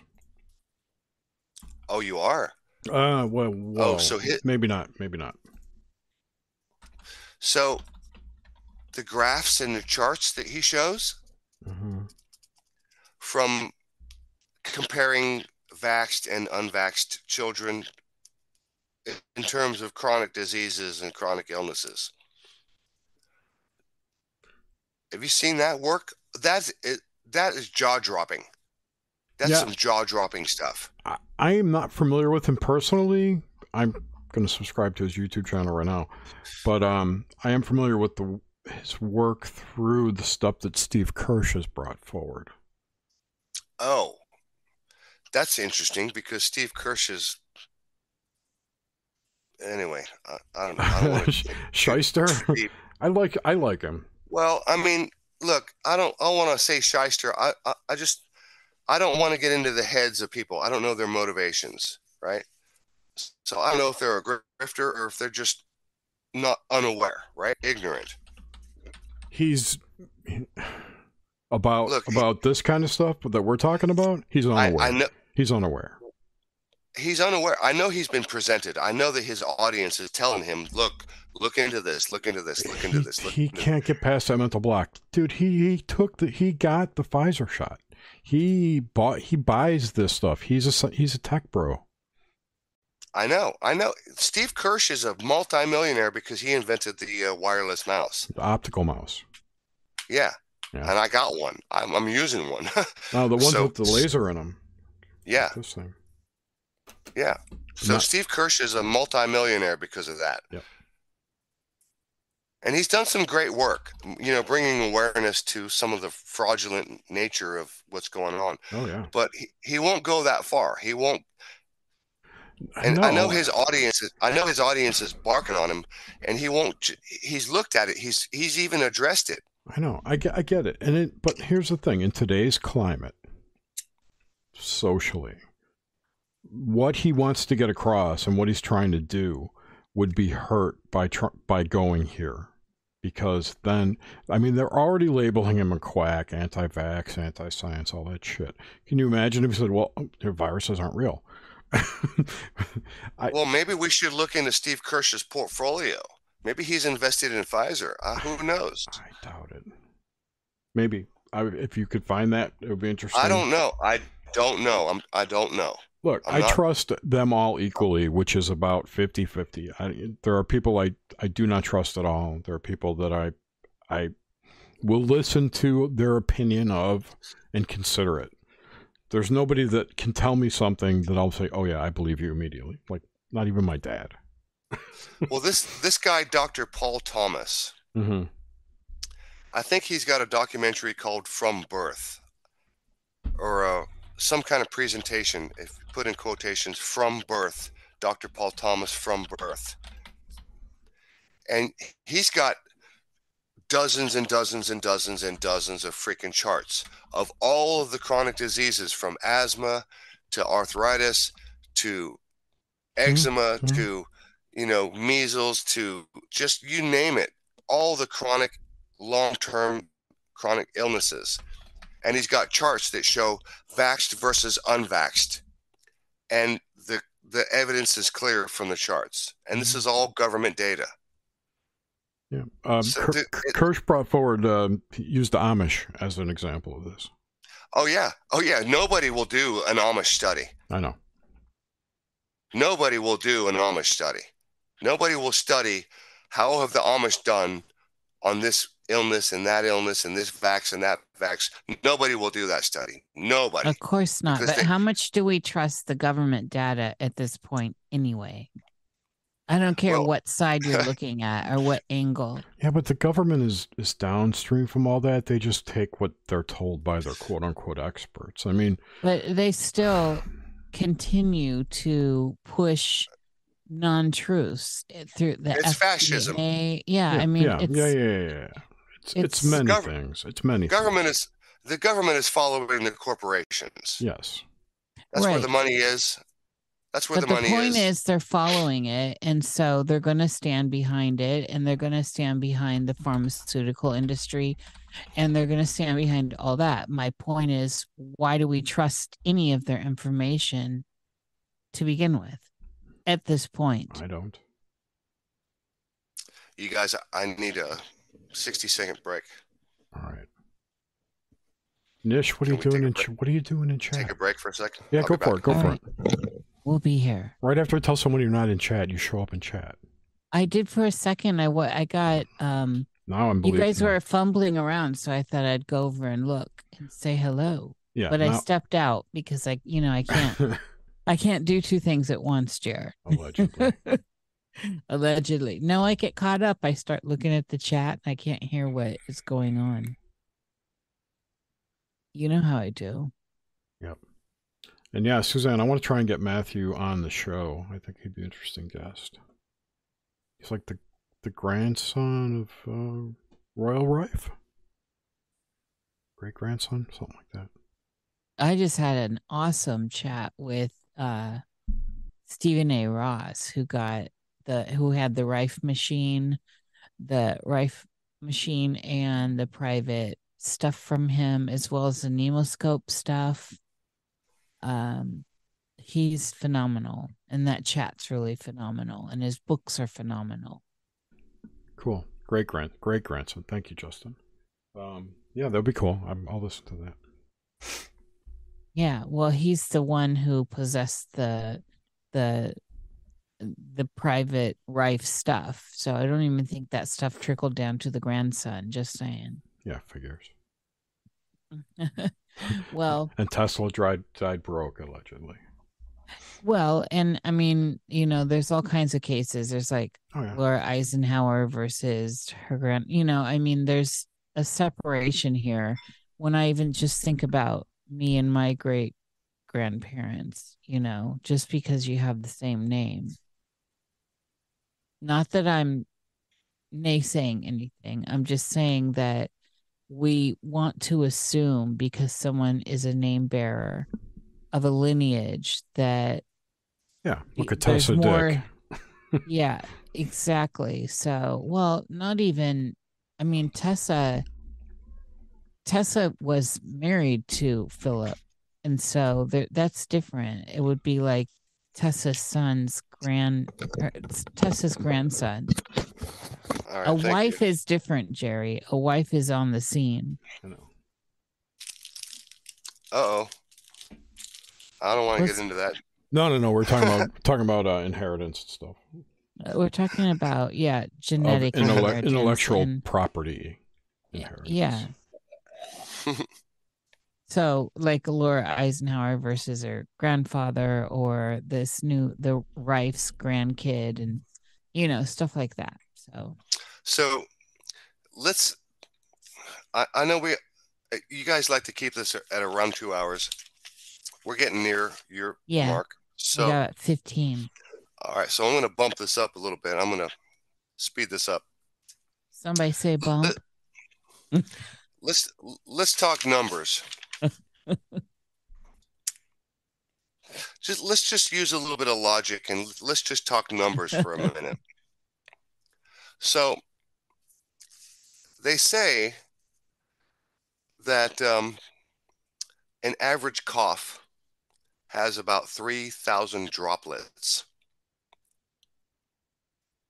Those are little microscopic or subscopic, not microscopic, but subscopic particles of floating, moisture droplets when you cough. Aerosolized Little droplets, tiny little droplets of moisture that may contain all kinds of stuff, bacteria, virus. Guaranteed to contain. So a sneeze contains, okay, so a cough has 3,000. A sneeze can contain 40,000 droplets. Okay? You guys got those sometimes a numbers in sneeze your is just and millions or billions of bacteria. a sneeze is Oh, this just is a sneeze sometimes. This is about to get interesting. So keep those Sorry. numbers in your head now. So a cough is 3,000 and a sneeze is up to 40,000 droplets. Now, when asked, Sounds messy. I'm sorry, I'm in a rare mood tonight. when asked how many virus particles are contained within one cough or one sneeze, the answer, according to the NIH, that's the National Institute of Health, and you can verify this, 200 million.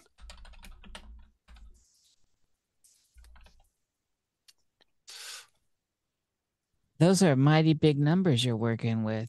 Well, they're that's a big nose you have. I get the scale. But there's no proof that there's viruses in there. Right. There's no proof. I mean, you know why? I forget who. Go ahead. No, it was Tom Cowan who described a Zoom conference. He and Andy Kaufman and some others were in a Zoom conference, and Tom Cowan describes they were in a Zoom conference with the head of Wuhan Institute of Virology, 20 years,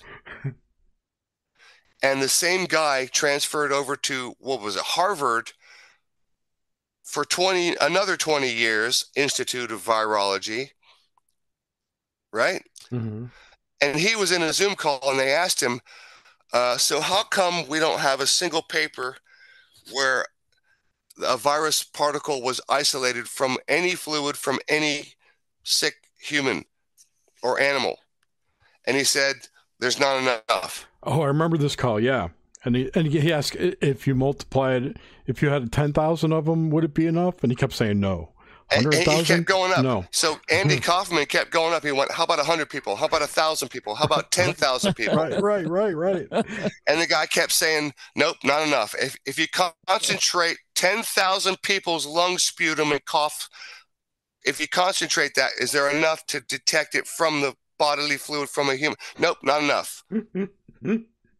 I wanted to hear the auctioneer voice when that was going on. It's so ridiculous. The whole idea. And then Kaufman finally asked him, how many people would it take? How many samples? And he's like, I don't know. He stopped answering. He did. It was great. He stopped answering. So if the NIH tells you that a single sneeze can contain up to 200 million virus particles, and yet they can't fucking swab your throat or my throat or my saliva or yours. And I can't cough on. I can't just cough onto a swab. That's why they went to the anal. If my breath, I know. Oh my God, I know they went to the anal swabs. Oh my God.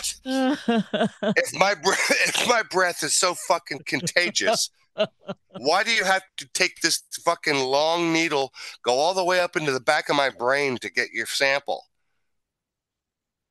Right? Yeah. Well, how come I can't breathe on your sample? If my breath, if I gotta wear a mask, if my breath is and my saliva and my spit droplets are so fucking contagious, how come I can't just cough on your fucking sample? The way they use those tests, those nasal swabs have never made sense to me why they needed to do that. And I've never heard any actual, doctor or expert, if you would call them that, explain why they had to use that versus a mouth swab or a throat swab.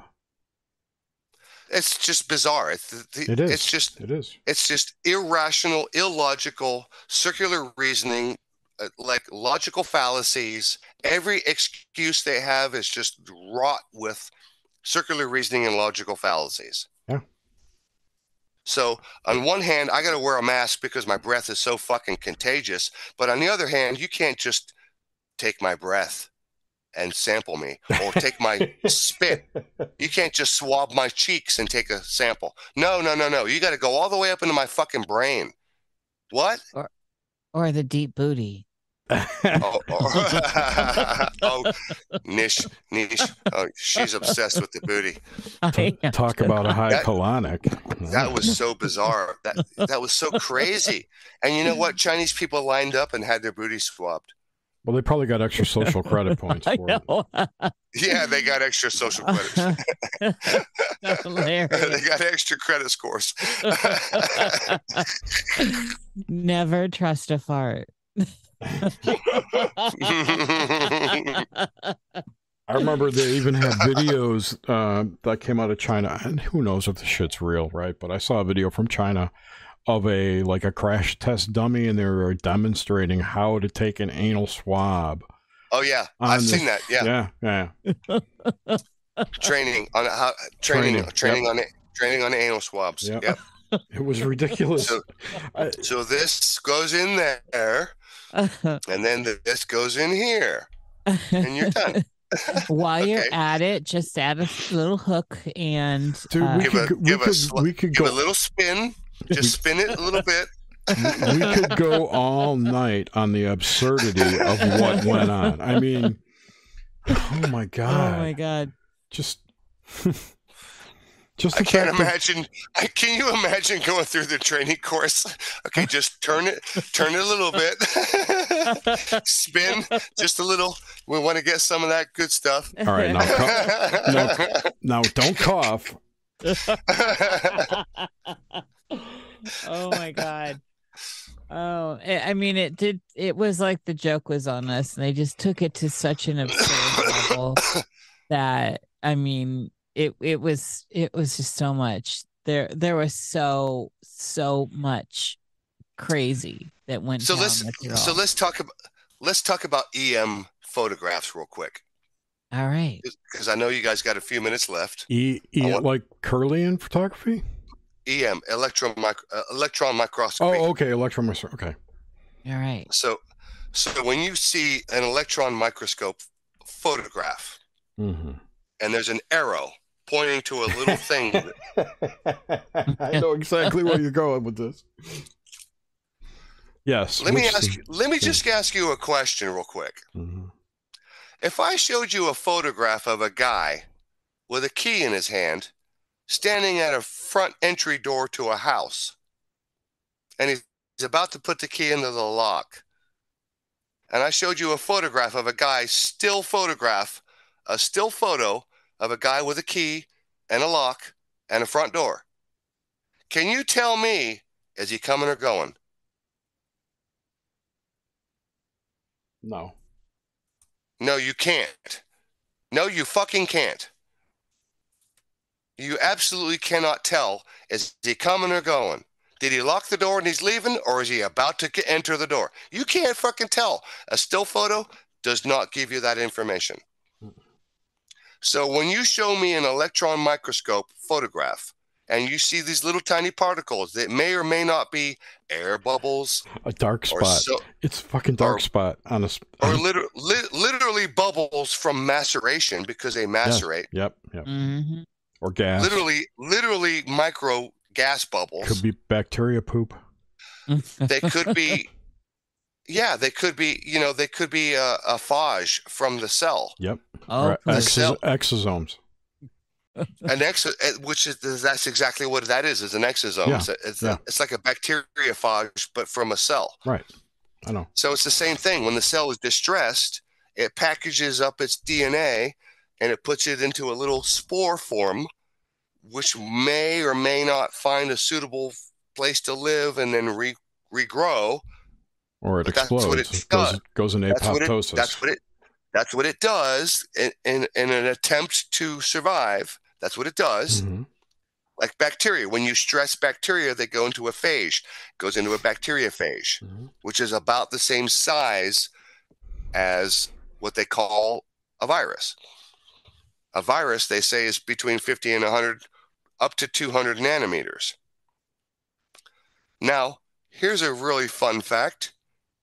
IBM has been bragging lately that they have computer chips that are something like 2 to 5 nanometers.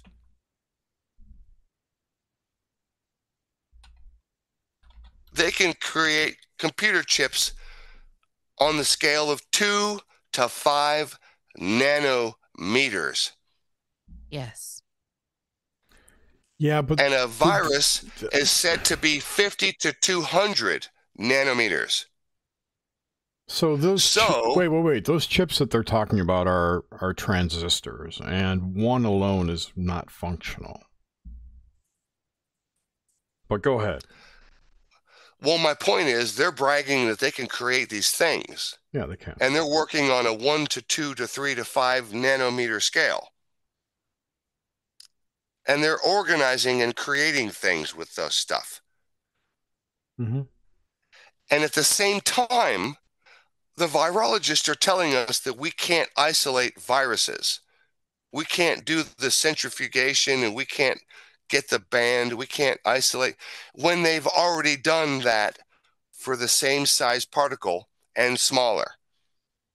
So they've already isolated bacteriophages, which are the same size as viruses. They've already isolated and purified bacteriophages. They've already isolated. We got photographs of just nothing but a field of bacteriophages. They've isolated and purified.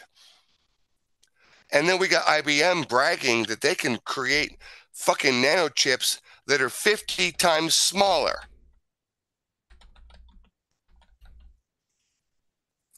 I love this race. It's all about who's got the smallest. We've got.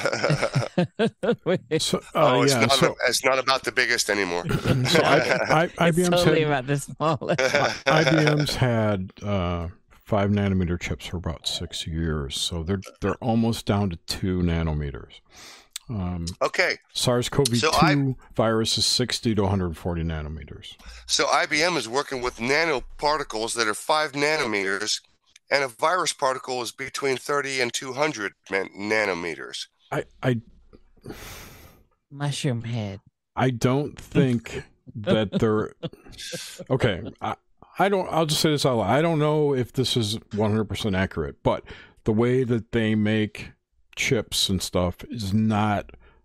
The manufacturing process is an etching thing. They etch these on a plate and then use a chemical solution to take away a layer of a material from the top of that plate, which then produces hundreds and thousands of these quote-unquote chips, these 2 or whatever, however many nanometer chips. They're not actually individual things that they make.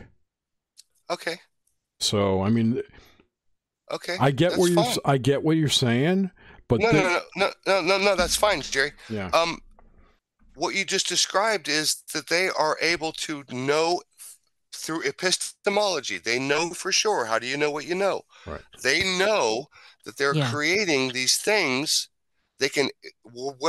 I don't care about the process. If they etch and leave behind 2 nanometer leftover particles, I don't care. My point is that they can look, they can detect, they can isolate, they can show, they can prove this is what we did. And it's 50 times smaller than what we call a virus. So the virologists are telling us we can't isolate this particle because it's too small or there's not enough. And it's just excuse after excuse. I agree. And meanwhile, IBM is bragging that we can do that 50 times smaller. And we can show it and prove it. And we're doing it. It's kind of apples and oranges to me. I know. I know. But I hear you. It's right. It kind of proves a point. It's 2D versus 3D. You got a 3-dimensional organism that changes shape. I mean, but you can see the trend, the overall trend. Well, the thing is, though, that the current process of virus isolation is flawed. It introduces too many variables. It basically puts a bunch of chemicals and the sample into a blender, chops it all up, and then they look for the virus. That's they do some kind of cleansing process or extraction and whatever, and then they say, okay, and then they put the arrow on that picture. This is it. Well, John Enders, who I'll just remind everybody, the guy who invented this process, was the first guy in history until Stefan Lenka. He actually did a control study, and he said, look, I did the same thing without adding any inoculant. Right. You know, no stuff with viruses. I did the same thing, and guess what? It's indistinguishable. Yep.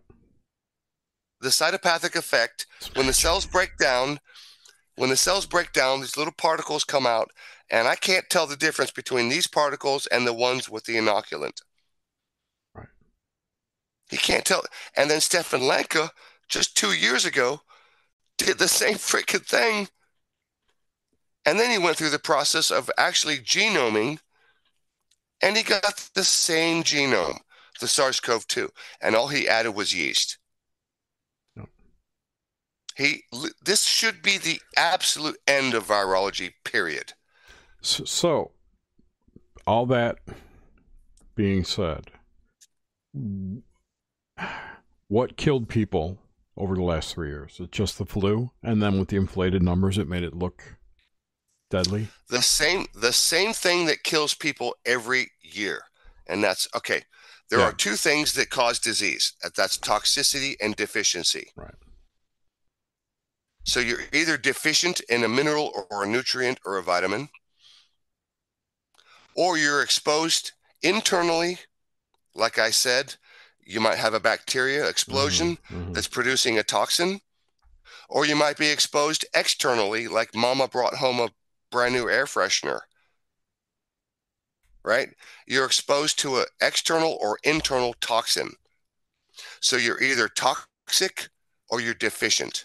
You're either lacking a mineral, nutrient, vitamin, or you're exposed to too much fucking toxin.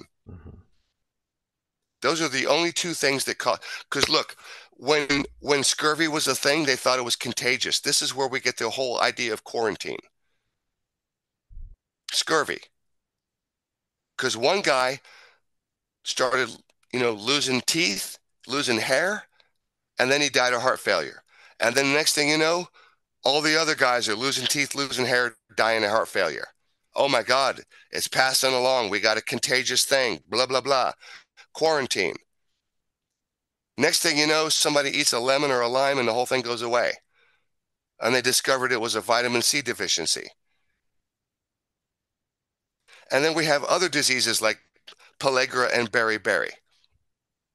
So that's a niacin and a vitamin A deficiency. We've already know this. Pellagra and beriberi is one or the other. I forget. I don't know all the details, but these conditions exist. Measles exists. Smallpox exists. But the condition is not a virus. It's either a toxicity or it's a deficiency. So let me run this down for you real quick. So you have 3 or 4 systems in the body. And it's your skin, your lungs, your bowels, and your bladder. Right? This is how you get rid of toxic stuff. So you have, oh God, the word just left my brain. It's a method of excretion. Peristalsis? Ation. Okay. It's ation. Respiration. Yeah. When you respire, yes, you take in oxygen and you get rid of CO2. CO2 is acidic. So you get rid of CO2. So that's respiration. And then you have defecation. So you eat food and then you defecate. You got to get rid of shit. That's defecation. Ambulation. And then there's urination. So you drink liquid and then your body gets rid of stuff. Urination. And then there's perspiration. So that's your skin. Your skin is the largest organ in the body, and it is a detox mechanism. There's perspiration, and that's why saunas are a big deal. Mm.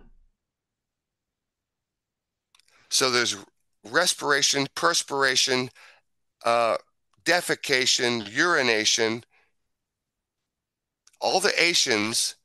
Those are your body's way of getting rid of toxic stuff. Masturbation? I suppose. Hey. Hey. That was for Nish. Talk about particles. Talk about particles.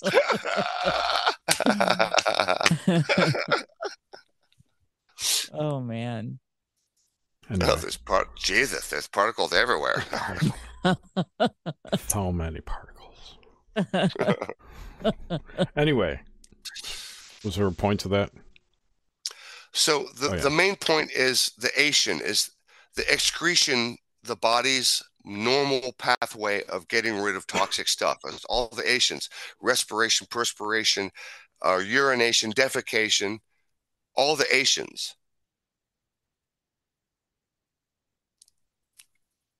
And this is well. Earlier, when I was talking about having to learn Latin, it's like you have to learn all these prefixes and suffixes, and then you start to learn how words really work, and you go, oh, some kind of itis. So you're talking about an inflammation. Oh, so it's rhinitis. Yep. Rhino. Oh, that's the nose. Thank you, Jerry. You're a brilliant motherfucker. Thank you. Right, rhinitis. That's the nose. You got inflammation of the sinus cavity. Rhinitis. So you can literally understand what's happening by understanding the prefixes and suffixes of the words that we're using to describe. It's like you go to your doctor and they say, I got a rash. I got a red and a little itchy skin. And the doctor takes a skin sample and he sends it to the lab and it comes back. And the doctor says, confirmed you have eczema. And then you look up, what is eczema? Oh, it's a skin rash. So you told me nothing. Chronic skin rash. So you basically told me nothing. Well, you told me what I told you. That's allopathic medicine for you. You just told me after testing and spending money on testing, you just told me what I just told you. I have a skin rash. Now what's the fucking cause? Oh, I don't know, but try this. Right. Treat the symptoms, not the cure. That's allopathic medicine. That's what you get when you go to the doctor these days. I thought of another suffix for your notes there. Phobic and philic. Oh, you know what? Philic. It's PHI. Yeah. Yeah. I know the spelling. Yeah, hydrophilic and hydrophobic are two examples. One loves water, one avoids water.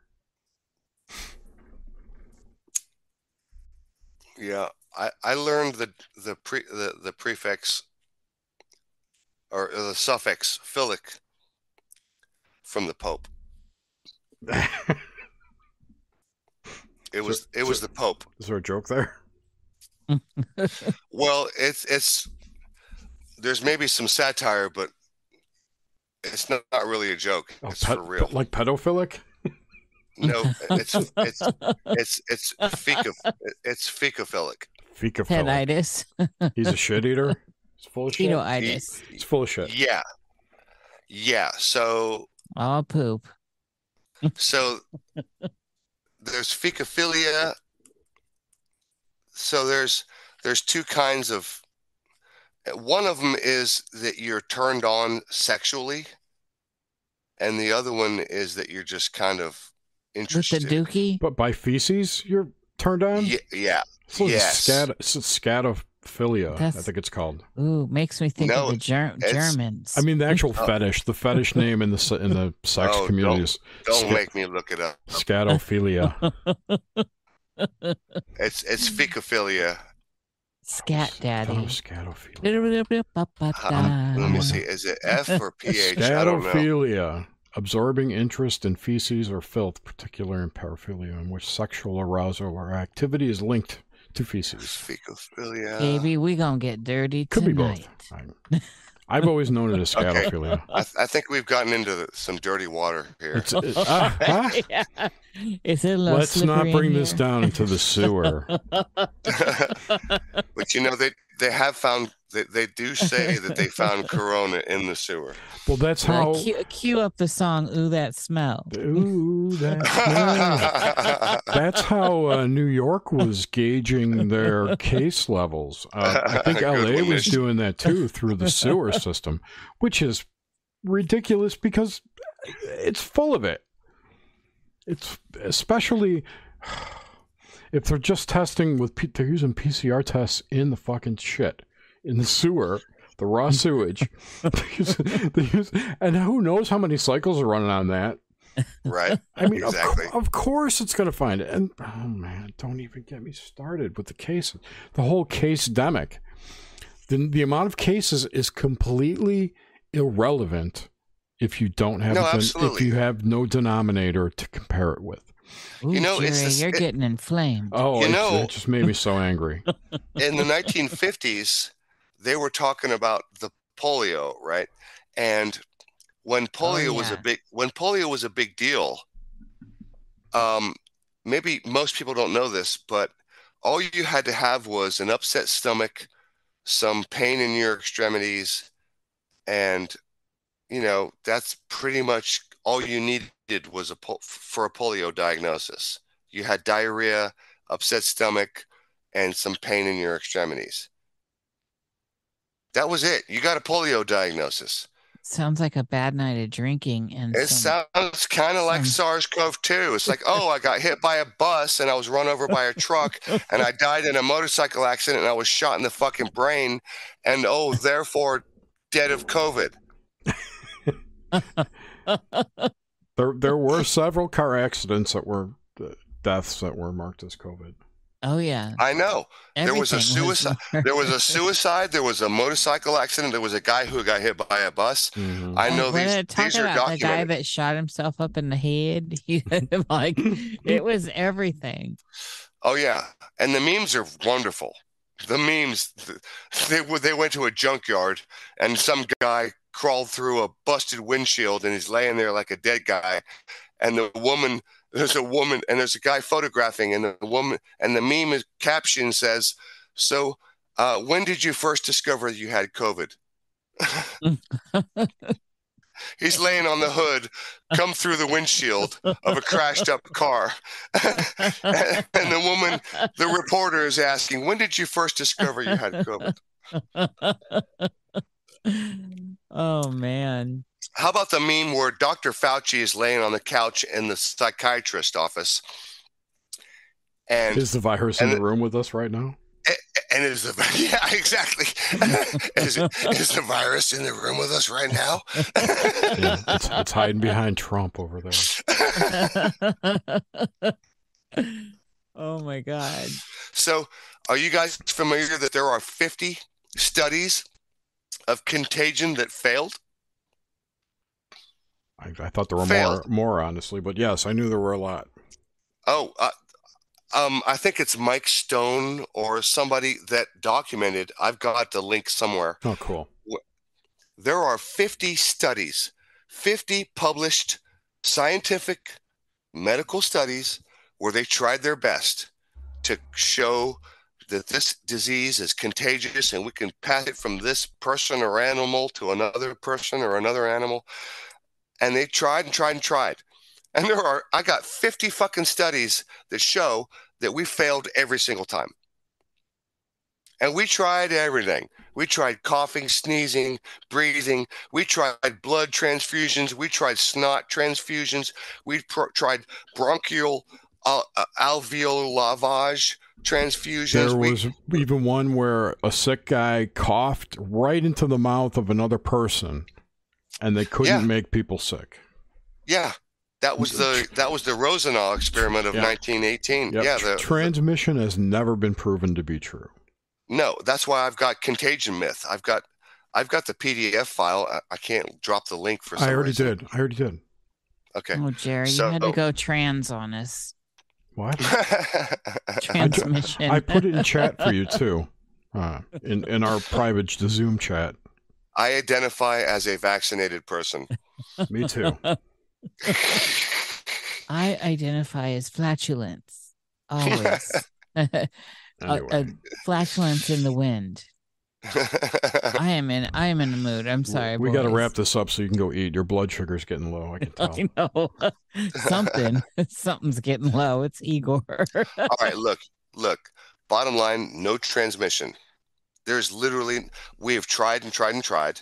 Scientists, doctors have tried all diseases you can think of. They've tried all methods: blood, snot, sputum, coughing, sneezing, into mouths, into faces, transferring fluids, including syphilis and gonorrhea. I think it was a Navy who did a study where they gave a free ride to a bunch of prostitutes who were supposedly had gonorrhea or syphilis, and none of the guys got fucking gonorrhea syphilis.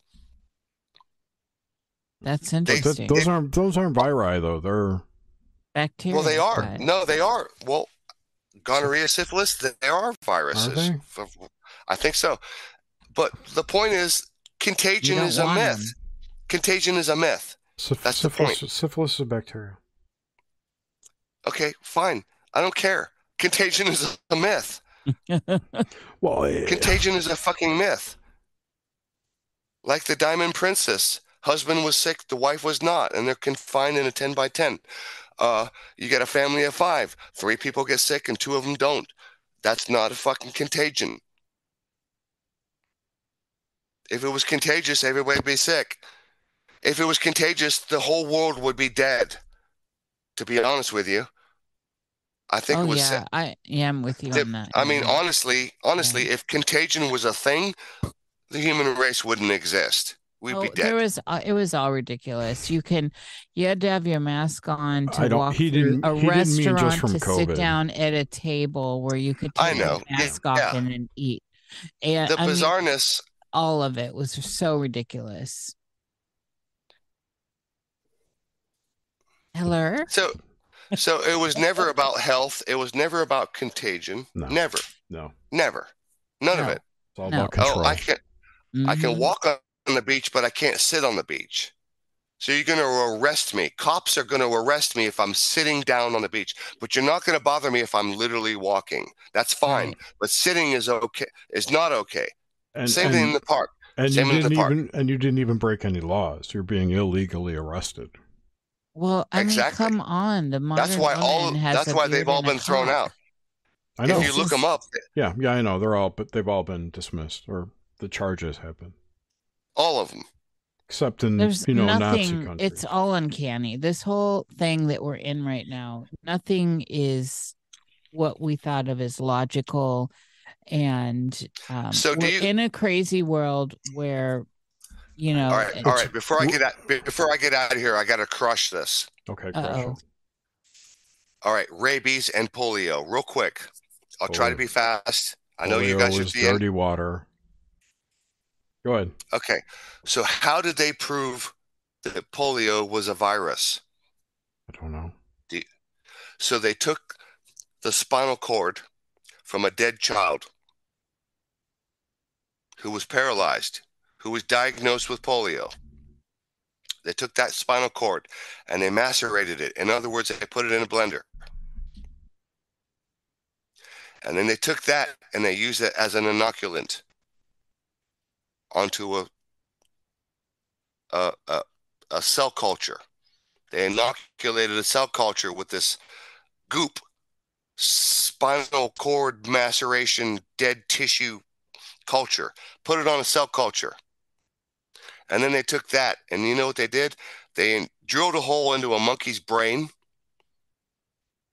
They drilled a hole into a monkey's skull, and they injected equal to a quarter cup. For a human, if you were a human, it would be a quarter cup. For a monkey. So they injected, I don't know how many mils. Be 25. Of fluid into a monkey's brain, equal to a quarter cup for a human.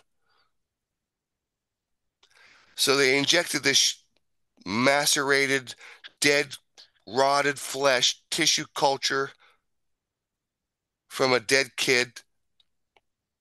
They injected that straight into the brain of a monkey. And when the monkey showed symptoms, or when he got sick or paralyzed or died, they said, oh, look, we passed on the polio virus. And they did that many, many, many, many, many, many years before the electron microscope was even invented. They didn't even know about the size of these virus particles. They just speculated. It was a guess. They postulated, they assumed, and then they said, hey, if I drill a hole into a monkey's head and I inject a quarter cup of this fucking shit, this dead rotting flesh from a dead kid, hey, guess what? The monkey's paralyzed. Therefore, polio virus. Are you kidding me? You want me to trust the science? What? I know. Are you familiar with that book, Turtles All the Way Down? I've heard the term. I'm not familiar with the book. So there's this book about vaccine science called Turtles All the Way Down. Really? Yeah. Oh, really? About vaccine science? Yes. Turtles all the way down? Yes, and how 99% of vaccines are all based on the studies of the prior version of that vaccine or something else. They have no controls. It's basically right. Which is all based on bogus nonsense. Exactly. That the whole of vaccine science. Keep building. Yes. They just keep building. Just keep building and building and building on what is essentially nonsense. Yeah. This new COVID vaccine that's out right now that nobody's taking is actually, the clinical trials are compared to the original clinical trials, which we know were fraudulent. So they're saying, compared to our prior trial, this shows efficacy. That's so stupid. I know. But this is what's allowed by our FDA. This is a captured agency. And we're supposed to trust them. Yes, because they're the government. Right. And exactly. It's a captured agency. They're just doing the bidding of the drug companies. I know. Smallpox was basically the same thing. They took rabbits, they shaved their fur, and then they scratched the skin with lancets, basically scalpels. They scratched and damaged the skin, and then they rubbed pus from pustules that came off of a cow who had a pox, which was basically a detox. So the pustules were full of who the fuck knows what. And they just rubbed that shit. They would cut these rabbits, and when the skin got red and infected, they said, oh, look, we passed the virus, therefore virus. And again, this is many decades before we even had an electron microscope. They say, oh, we knew about viruses before we even knew there were viruses. How the fuck? What? So, and you know what? You can go all the way back to the very beginning of the tobacco mosaic. It was supposed to be a virus that affects the tobacco plant. You guys still there? Are we connected? We're listening. Okay. All right. So this guy, Ivanovsky, hopefully I got the name right. This tobacco mosaic, what they called a virus. The leaves were getting, yellow and blotchy, and they were dying, and the plants weren't growing very well. They postulated that it was a virus, and some guy took, I think, 200 plants, 200 diseased plants, dead and dying leaves, 200, and he macerated them into a liquid, and then he condensed it all the way down to a couple of milliliters. And then he took that concentrated gloop and he scratched the surface of healthy plants, and he smeared the concentrated gloop into the cuts cut marks. And then when the plants got ill and the leaves started showing signs of disease, he said, look, I passed the virus. Are you fucking kidding me? Is that how nature? Because, I mean, we're talking about tobacco mosaic virus. They call it a virus. It's a disease. The plants, they're not growing. They're just not healthy. Maybe the environment isn't good. Maybe the soil isn't good. Maybe the moisture isn't good. Maybe the pH isn't good. Well, the whole Spanish flu outbreak started like right after they started putting up radio towers and broadcasting. Oh, the Spanish flu, I can tell you firsthand, not firsthand, but I can tell you with confidence that the Spanish flu was a meningitis vaccine. That's what that was. Yeah, I know that people died most after the vaccines came out. Kind of the same with COVID. It was a meningitis vaccine. That's what the Spanish flu was. Interesting. Cool. Well, Nish has to go, so we got to wrap. Sorry. That's why the Rosenau experiments failed. There's no contagion. They were poisoned. It wasn't a contagious element. They were poisoned. Yeah, and it's actually documented that all the people who were not vaccinated, none of the people who were not vaccinated suffered of the Spanish flu. None of them. Yeah, I've seen all that. Yeah, so that the Spanish flu is like a flawed, when I see stuff in terrain theory and they always talk about the Spanish flu, it wasn't the flu. They were poisoned. There was nothing contagious about the Spanish flu. They were poisoned by there was the meningitis vaccine. Anybody who got the meningitis vaccine was susceptible to succumb to the toxins that were in the vaccine, and most of them suffered flu-like symptoms, and their bodies went through a detox, and that was the flu. And then it was the treatment that killed people. Mm-hmm. Yeah. Well, now we're getting over the target, because poisoning is the bigger picture. And the treatment kills people. So the toxicity, which is also poisoning.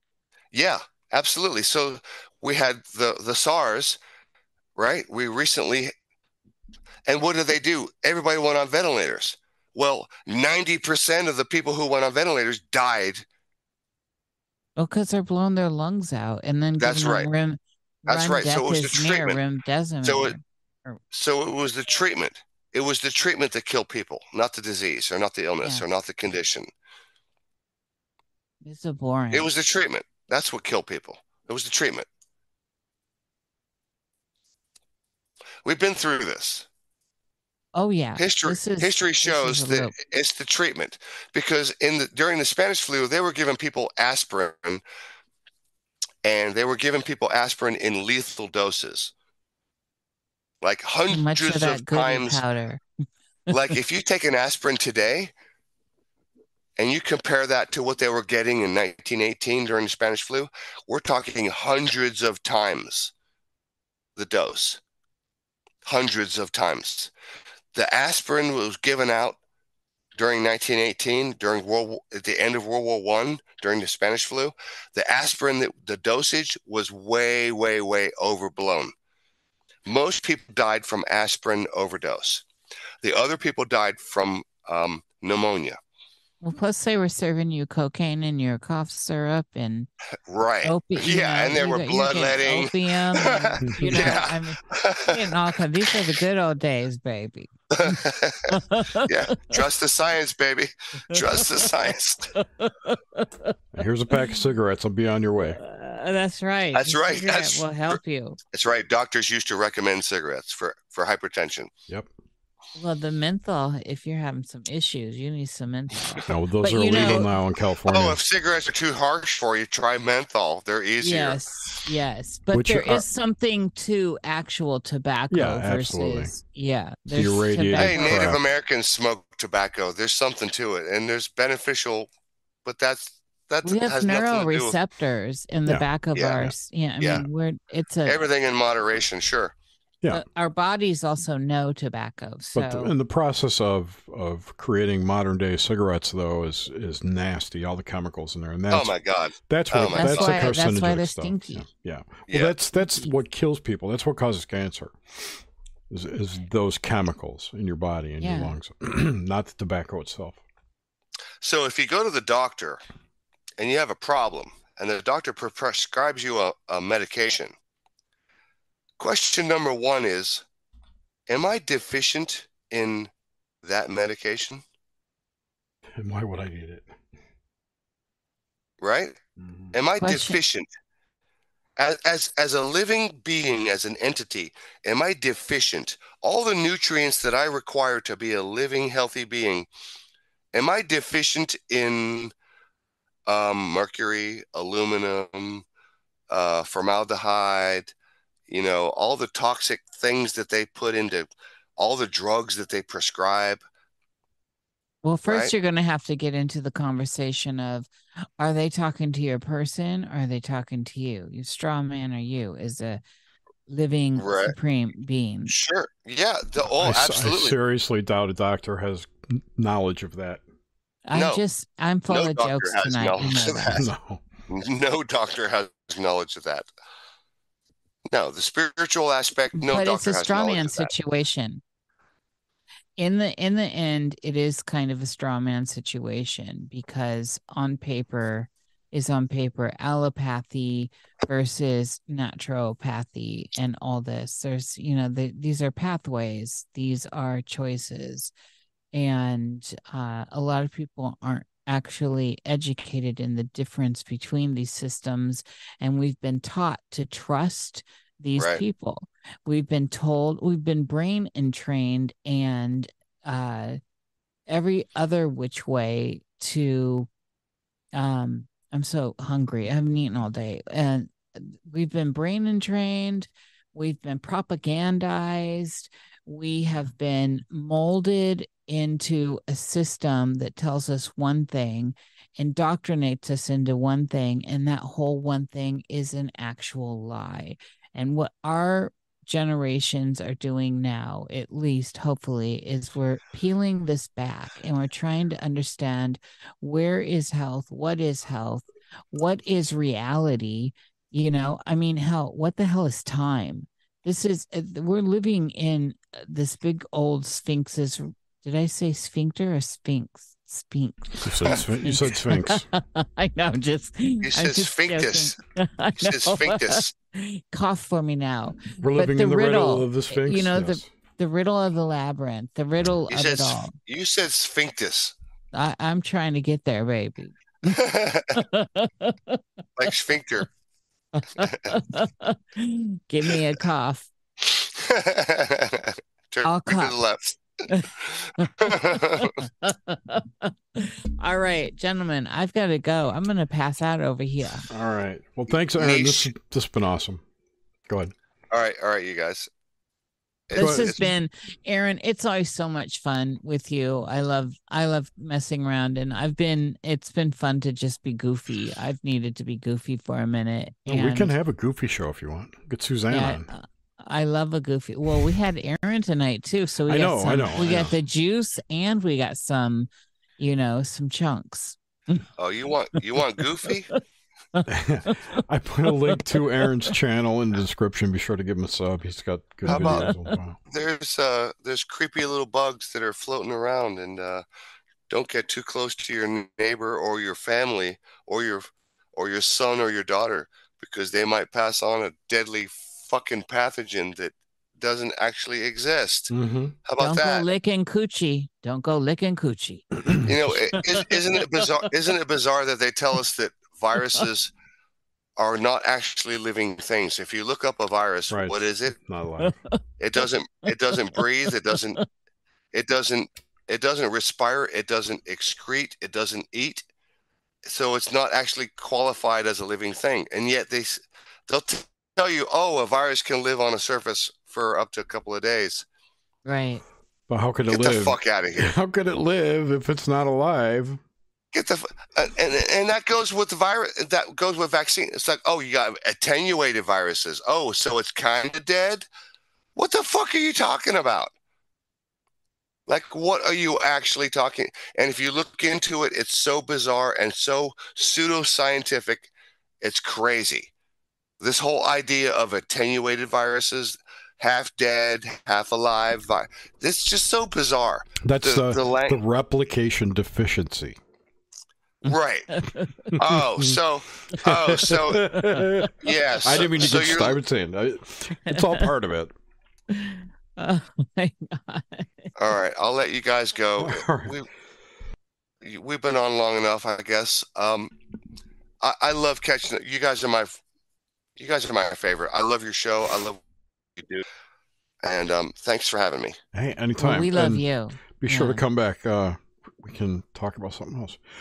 Like in 6 months, we'll catch up on see where we're at with the shenanigans. And the shenanigans are starting to roll out. I'm pretty sure that if you talk to me in 6 months, I'm going to talk about the same thing, because right now I think this is probably the most important thing in our lifetime. Like bigger than 9/11. It's an aspect of it, because there's a lot of moving parts here, and it's one of them. I think that we are definitely in a grand overture of something. But it's also the foundation the foundation over the last 3 years has been built for the technocracy they want to bring upon us, which is going to include more and more of these draconian measures. So it's important to understand how it's all based on life. I think that somewhere in our Constitution, there is some script that discusses the idea of a tyrannical medical, when medicine can govern society. It's like, you're a threat to society. We deem you to be, that's not in the Constitution. Unpure. You're unpure, right? Oh dear, yeah. Oh, that's somewhere deep in our. No, it's not. No, it's not. It's in our psyche. It's not in the Constitution. I think it is. I think it is. I don't think so. Mandela effect. There's nothing in there about. That's the really creepy part. At least not in the Bill of Rights. Is that this idea that somebody somewhere can tell me that I am unpure, even though I have no fucking symptoms. They have this new term, asymptomatic. Oh, I'm infected, but even though I'm not sick, I have no symptoms. I don't have a cough, a sneeze, no fever, no symptoms, but you're going to tell me I'm sick. It's like, this is religion. This is like God commanding you to be sinful. You're born in original sin, and you're commanded to be well. Yep. That's what this is. This is fucking dogma. Scientism. It's scientism. It's scientism. It's dogma. Yep. It's dogma. It's scientism. This is dogma. You're sick. We tell you you're sick, and we command you to be well. This is the scary part of this whole scenario. Yeah. And I'll leave it at that. All right. So there you go. Spooky. Bye-bye. All right. Thank you, Aaron. Thank you, Nish. Thank you, everyone, for listening. Glad you stuck around to the end. And we'll be back in January with the first guest I have is a guy talking about taxes, I think. Great. I don't remember. I don't remember. Right. Oh, that sounds wonderful. No. It's the fuckery. It's more of like a sovereignty. Yeah. Oh, okay. Good. Yeah. Of course, Jerry. Yeah. It's not like it's CPA or something. Anyway, yeah. It'll be interesting. I'm not going to book shitty guests. You know that. No, you never do. Only a couple times. Only a couple times. Thank you guys for having me. It was wonderful to catch up with you. You guys are some of my favorite people in the world. I love you. Likewise. We Take love care. You too, Aaron. Thank you. Appreciate it. Thanks, everyone. We'll see you soon. Thank you, everyone out there. It's been fun. Yes. Yeah. Have a good holiday, everybody.